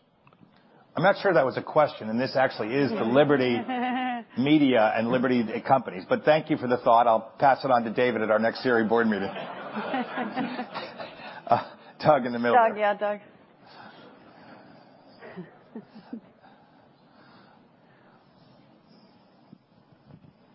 Thank you. Greg, just following up on Liberty Siri, are there any other steps that Liberty Siri should or could take to make a deal down the road with Siri easier? I think in August you mentioned that, debt might be an issue, and is debt pay down sort of necessary or a key focus? And, John, you mentioned earlier you thought streaming, had to consolidate, and I'm curious which companies you expect to consolidate. Let me just finish on Liberty Siri, something that's actually relevant to this company and audience, but put that aside. I think we're over 80%. We could do a tax-free deal tomorrow with them. When I talk about the debt loads, you need to think if the two were combined, Liberty Siri and Siri, you need to think about what the combined debt load is. And we've eyed that carefully with the knowledge that Siri is an incredibly stable, great free cash flow generator, low churn. But we're certainly mindful of, not incurring several billion more dollars of debt between the two companies. So I don't think there's anything that needs to be done. We can affect that. We'll look at what opportunities are there, and as I said, stay tuned. John, you want to talk more about who's going to merge up with streaming? You selling Warner Brothers this morning? Or this afternoon? Sorry. Well, we can't sell Warner Brothers for at least 2 years because it was a tax-free spinoff, and you have to wait 2 years. So I'm not wasting any energy on thinking about who Warner Brothers could merge with or what corporate transaction could take place there. Now, there are a ton of small streamers that are very specialized who might find ultimately that they're going to have to consolidate into some of the bigger guys if their content is unique and relevant. But at the moment, there's a lot of blood flowing down the gutters of people who are streaming. Some of them can afford it and some of them can't. So my guess is the ones who can't will ultimately have to look for some kind of consolidation or exit with their content. That's just sort of the law of nature, I guess.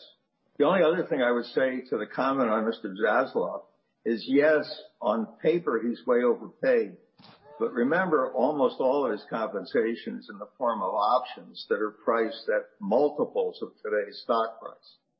So unless the stock really performs, he's really not overpaid. Why don't you just let other people talk? Thank you. I'm glad John is not commenting on my compensation today, at least. Any other questions? Let's go over here. Thanks. Kutgun Maral with RBC Capital Markets. I want to ask about fixed wireless. I think we're all aware of the fundamental technical limitations of the service, but at the same time, the consumer adoption so far has been far greater than we expected. So it seems like we've certainly maybe underestimated the near-term competitive threats. What gives you the confidence that we're not underestimating the long-term threats over there, and what the terminal penetration of the fixed wireless market could look like? Yeah, I think many observers were surprised at how fast fixed wireless rolled out. I don't disagree with that observation at all. But I do think there are inherent limitations both in the consumers who are going to want it, what the performance will be, and the capacity of the mobile players. And hopefully I've given you enough time, Tom, to have your succinct answer ready to go. I do think that if you think about the passings that have been activated in fixed wireless, I'm shocked that the growth is so small. Because any new greenfield operator in an overbuild environment, and all the overbuilds I've ever seen, and competitive entrants, there's a sort of grass is greener market share shift of around 10% usually, very quickly. And that tends to move back and forth and be kind of the hurdle rate that really the differentiation in the product requires to get over. And so when I look at the passings and I look at the customers, I think that's not doing very well. Okay. So over here, Peter.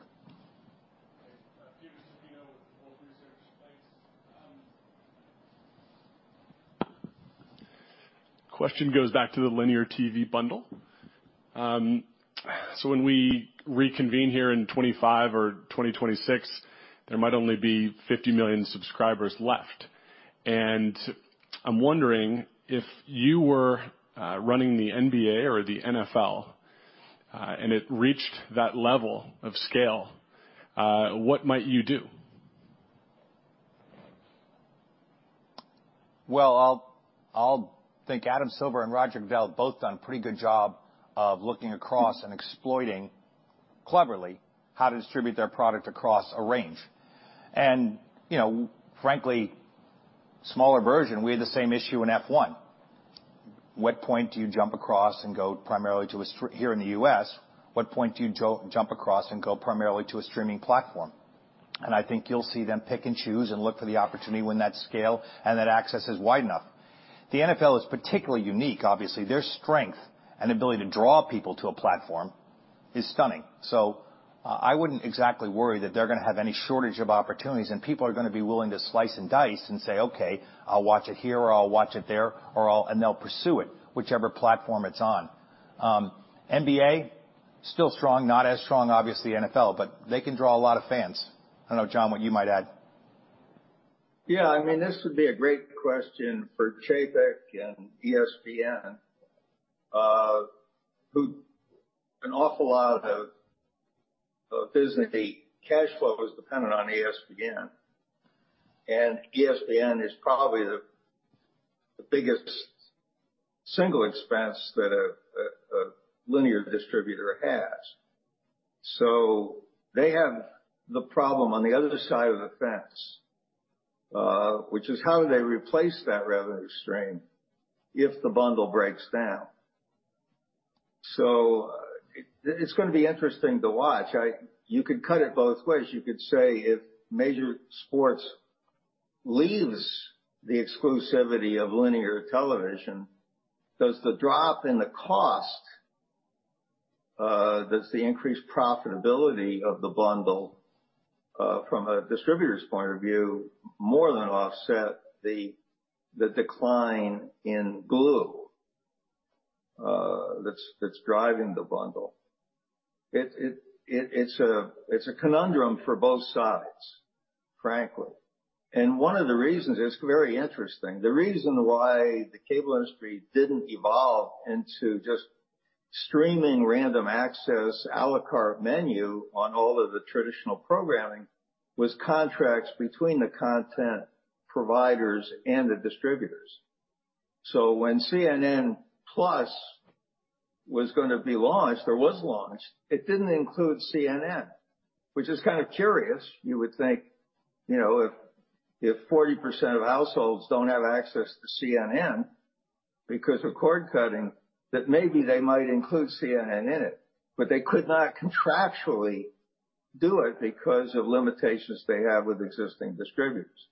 So the whole legal contractual relationship between the distribution industry and the content guys has got to be renegotiated in a way in which people with good content will be able to provide it to the half of the country that's not currently able to receive it because of contractual limitations. And the world, look, the world will find another way to get the NFL. The NFL's strong enough that they'll find ways to put together the whole universe, or the whole universe will find ways to distribute them. It's just not going to be the case. Baseball's got challenges in the LA market. What percentage can't see the game? That's a huge problem. The NFL, because of its national structure, will find a way around that problem. A lot simpler. Another question. Up here in the back, yeah. Hey, Jim McGovern, Regions Bank, senior lender. Just thinking about CenturyLink Lumen. This is a cable question. They just decided, either for capital markets reasons or for execution reasons, we got too much on our plate, and they decided to have off to Brightspeed. What's different about Charter in either its access to capital or longer term, or the ability to execute better management, top to bottom, that puts them in a different place? Just maybe the basis of my question is the penetration, if I understood the chart correctly, was 22, 26, 20, 28%? No. Of its 55 odd million homes, its penetration for broadband is 55%, something like that, right, Tom? Just start with, I'll let Tom comment more on the operating side. Start with the financial side of Lumen. Looked at it a bunch. Limited free cash flow generator given the size of its dividend. Now they're restructuring that, but for a long time, very different position. Declining business, SBD, declining opportunity there, not really been able to grow or protect its consumer franchise, which doesn't have the kind of footprint. They do have an interesting fiber footprint, but when you weigh it all up, not a massive free cash flow generator with limited growth. It's a very different condition than what Charter has gone through, Tom. Right. We, I'm sorry if I was unclear on the penetration issue, but, we have infrastructure in front of 55 million homes, and we have 32 million customers.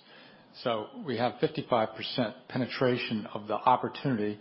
And to thought another way, there's 45% of the country has a free, completely paid for cable system in front of them, and that's an opportunity to sell cable and internet service and mobile service and all the products we offer. The penetration of 28% that I showed was our take of the total opportunity from a telecom spend per household, including mobile, not including video, and not including traditional telephony, just broadband and mobile. And so it just means that there's a lot more financial household spend opportunity for us to capture with the products that we sell than our traditional way of measuring penetration presents. And that's what I was trying to say. Another question over here. We've got two in a row there. We'll keep the mics next to each other. Sorry, yep, right there. On Liberty Live, I guess, I know the intergroup interests are gonna be rationalized. I'm guessing, is that a source of capital that you can use at Liberty Live? And then I think both John and Greg have mentioned about using this vehicle alongside Live, maybe for acquisitions in that kind of area. Is that kind of the mandate, or is it just broad Liberty opportunistic kind of find an opportunity and do it? Or is it, 'cause it is called Live? I'm just trying to get through that. Yeah, I think we're looking to capitalize it with, I think, around $400 million, and some of that'll come from intergroup interest, and some of that may come from foreign cash, but we'll balance that and set that out so it's appropriately capitalized. We have the ability to raise incremental capital through there or inject other forms of capital. The mandate for Liberty Live is gonna evolve. I'm saying the most obvious and interesting things, relate to things that fit well with Live Nation. And we've talked to Michael about those kind of opportunities. So I think there's plenty of those that are interesting. You never wanna say never. No one probably thought we were gonna invest in broadband and into Charter incrementally through Liberty Interactive. We try and have a broad mandate across TMT. This is the kind of markets we like. Things go sideways for others. We try and get past our pain and find the opportunity. So, I think we've got a good place to focus there, things that are very logical, and that is an attractive space, all those around Live Nation, but I'm never gonna say never on anything else. One next door there too? Yeah. Hey, GCI offers a different selection of speeds, services, bundles, et cetera, versus operators in the lower 48, and has been an innovator for quite some time. So to what extent should we view that network as, or like a roadmap for Charter?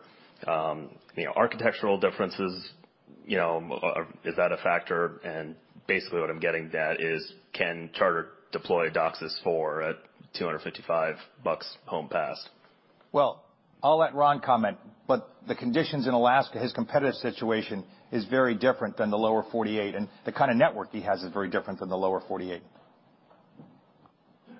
Yeah, we have some very unique advantages up there, starting with lesser competition. As I mentioned in my comments, we don't have fixed wireless because C-band was not auctioned off in Alaska, so there's no spectrum for fixed wireless. I don't think our technology plan differs very much from Tom's. I mean, we're looking at high split, migrating to DOCSIS 4.0. They probably have smaller cascades than we do. They may get to extended to full duplex before we do. But our clear assessment is we can get 10 gigs down with the plant that we've got by the time we get to 4.0. I think Tom's talking about faster upstream speeds. We believe 10 down is more than enough to meet the consumer demand, because today the consumer can't use more than 2.5 gigs in the house. The Plume Wi-Fi router, which is the state of the art, has a port to plug in 2.5 gigs. You can't go any faster than that. You're buying 10 today, you're throwing 7.5 gigs away. So I think Charter's plan, and Tom should comment, but I don't think it differs that much from ours, and I think they probably get ahead of us because they can do it more to scale. Yeah, I would agree that there aren't that many differences really. I mean, the density of Alaska and the density of our plant is significantly different, which means you use different techniques to get capacity out of your network, and you actually have higher costs on a relative basis for consumers when there's lower density in terms of capital investment. But I agree, we're on, in terms of what you can do with a network and how you can use the DOCSIS technologies and the evolutionary pathway that we've developed for DOCSIS is common. And the capital costs for like environments in terms of density, and you've got some really unusual circumstances, and you evolved from a different topology than we did. But in terms of future spend, I agree with you. Usage in the network is 14-1 down versus up, and I don't see a significant product breakthrough that's going to change that. And I also agree, which is why I said earlier about having the best wireless Wi-Fi platform is really the key to our strategic success. I think competitively, in that you can't actually receive 10 gigs of product on any device that exists in the world. And most devices, even if you had the router, the device themselves In fact, all devices can't deal with that kind of speed. So there is no, unless you've got, like as we do, 500 million devices, that speed gets distributed over a lot of devices, but the actual speed itself can't be used by a device. Okay, maybe one or two more, Courtney. All right.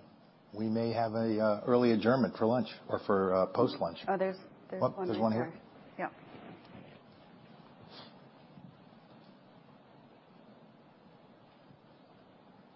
Or as my kids say, second lunch. I had a couple questions on Curate. The first was when you looked back over the last 2 years at data that you were looking all the time, you sort of thought the customers were following traditional customers that you added. What mistakes do you think you made looking at them versus the separate evaluation now? And then I guess the second question would be, for your best customers, can you just sort of talk about any differences in churn and frequency of purchases, et cetera, between pre-pandemic, post-pandemic, and maybe how you're tracking the data to make sure you're getting, you think, a pretty accurate picture of what's going on? Thanks. David, you want to take that? Yeah. So on the pandemic churn question, that was before my time. But I'll hazard a guess, which is that when you actually look at the data for the pandemic customers, at first they behaved a lot like our traditional customers. And so it took the ending of the pandemic, the change of behavior, to then be able to see it in the trailing data that they actually were not our traditional customers. So I think if you were trying to read it real time, as management then were doing, it was reasonable to look at the data as it existed at that time and say the early signs are this looks like a lot of our traditional customers. I think it's become clear once we've had some of those customers in the customer file for 6, 12, 18 months, 2 years now, that they were really a different set of customers. I think the critical cut has been, are they engaging at all in our video commerce enterprise? So a lot of those customers were digital-only customers who came to our website and did some shopping on our website. That's not really core to how we build deep relationships with customers. People who came and experienced a lot of our core value proposition stayed with us. In terms of our best customers, so we have about as good a best customer file as exists in retail. They're very loyal. They're high spend. They're high frequency.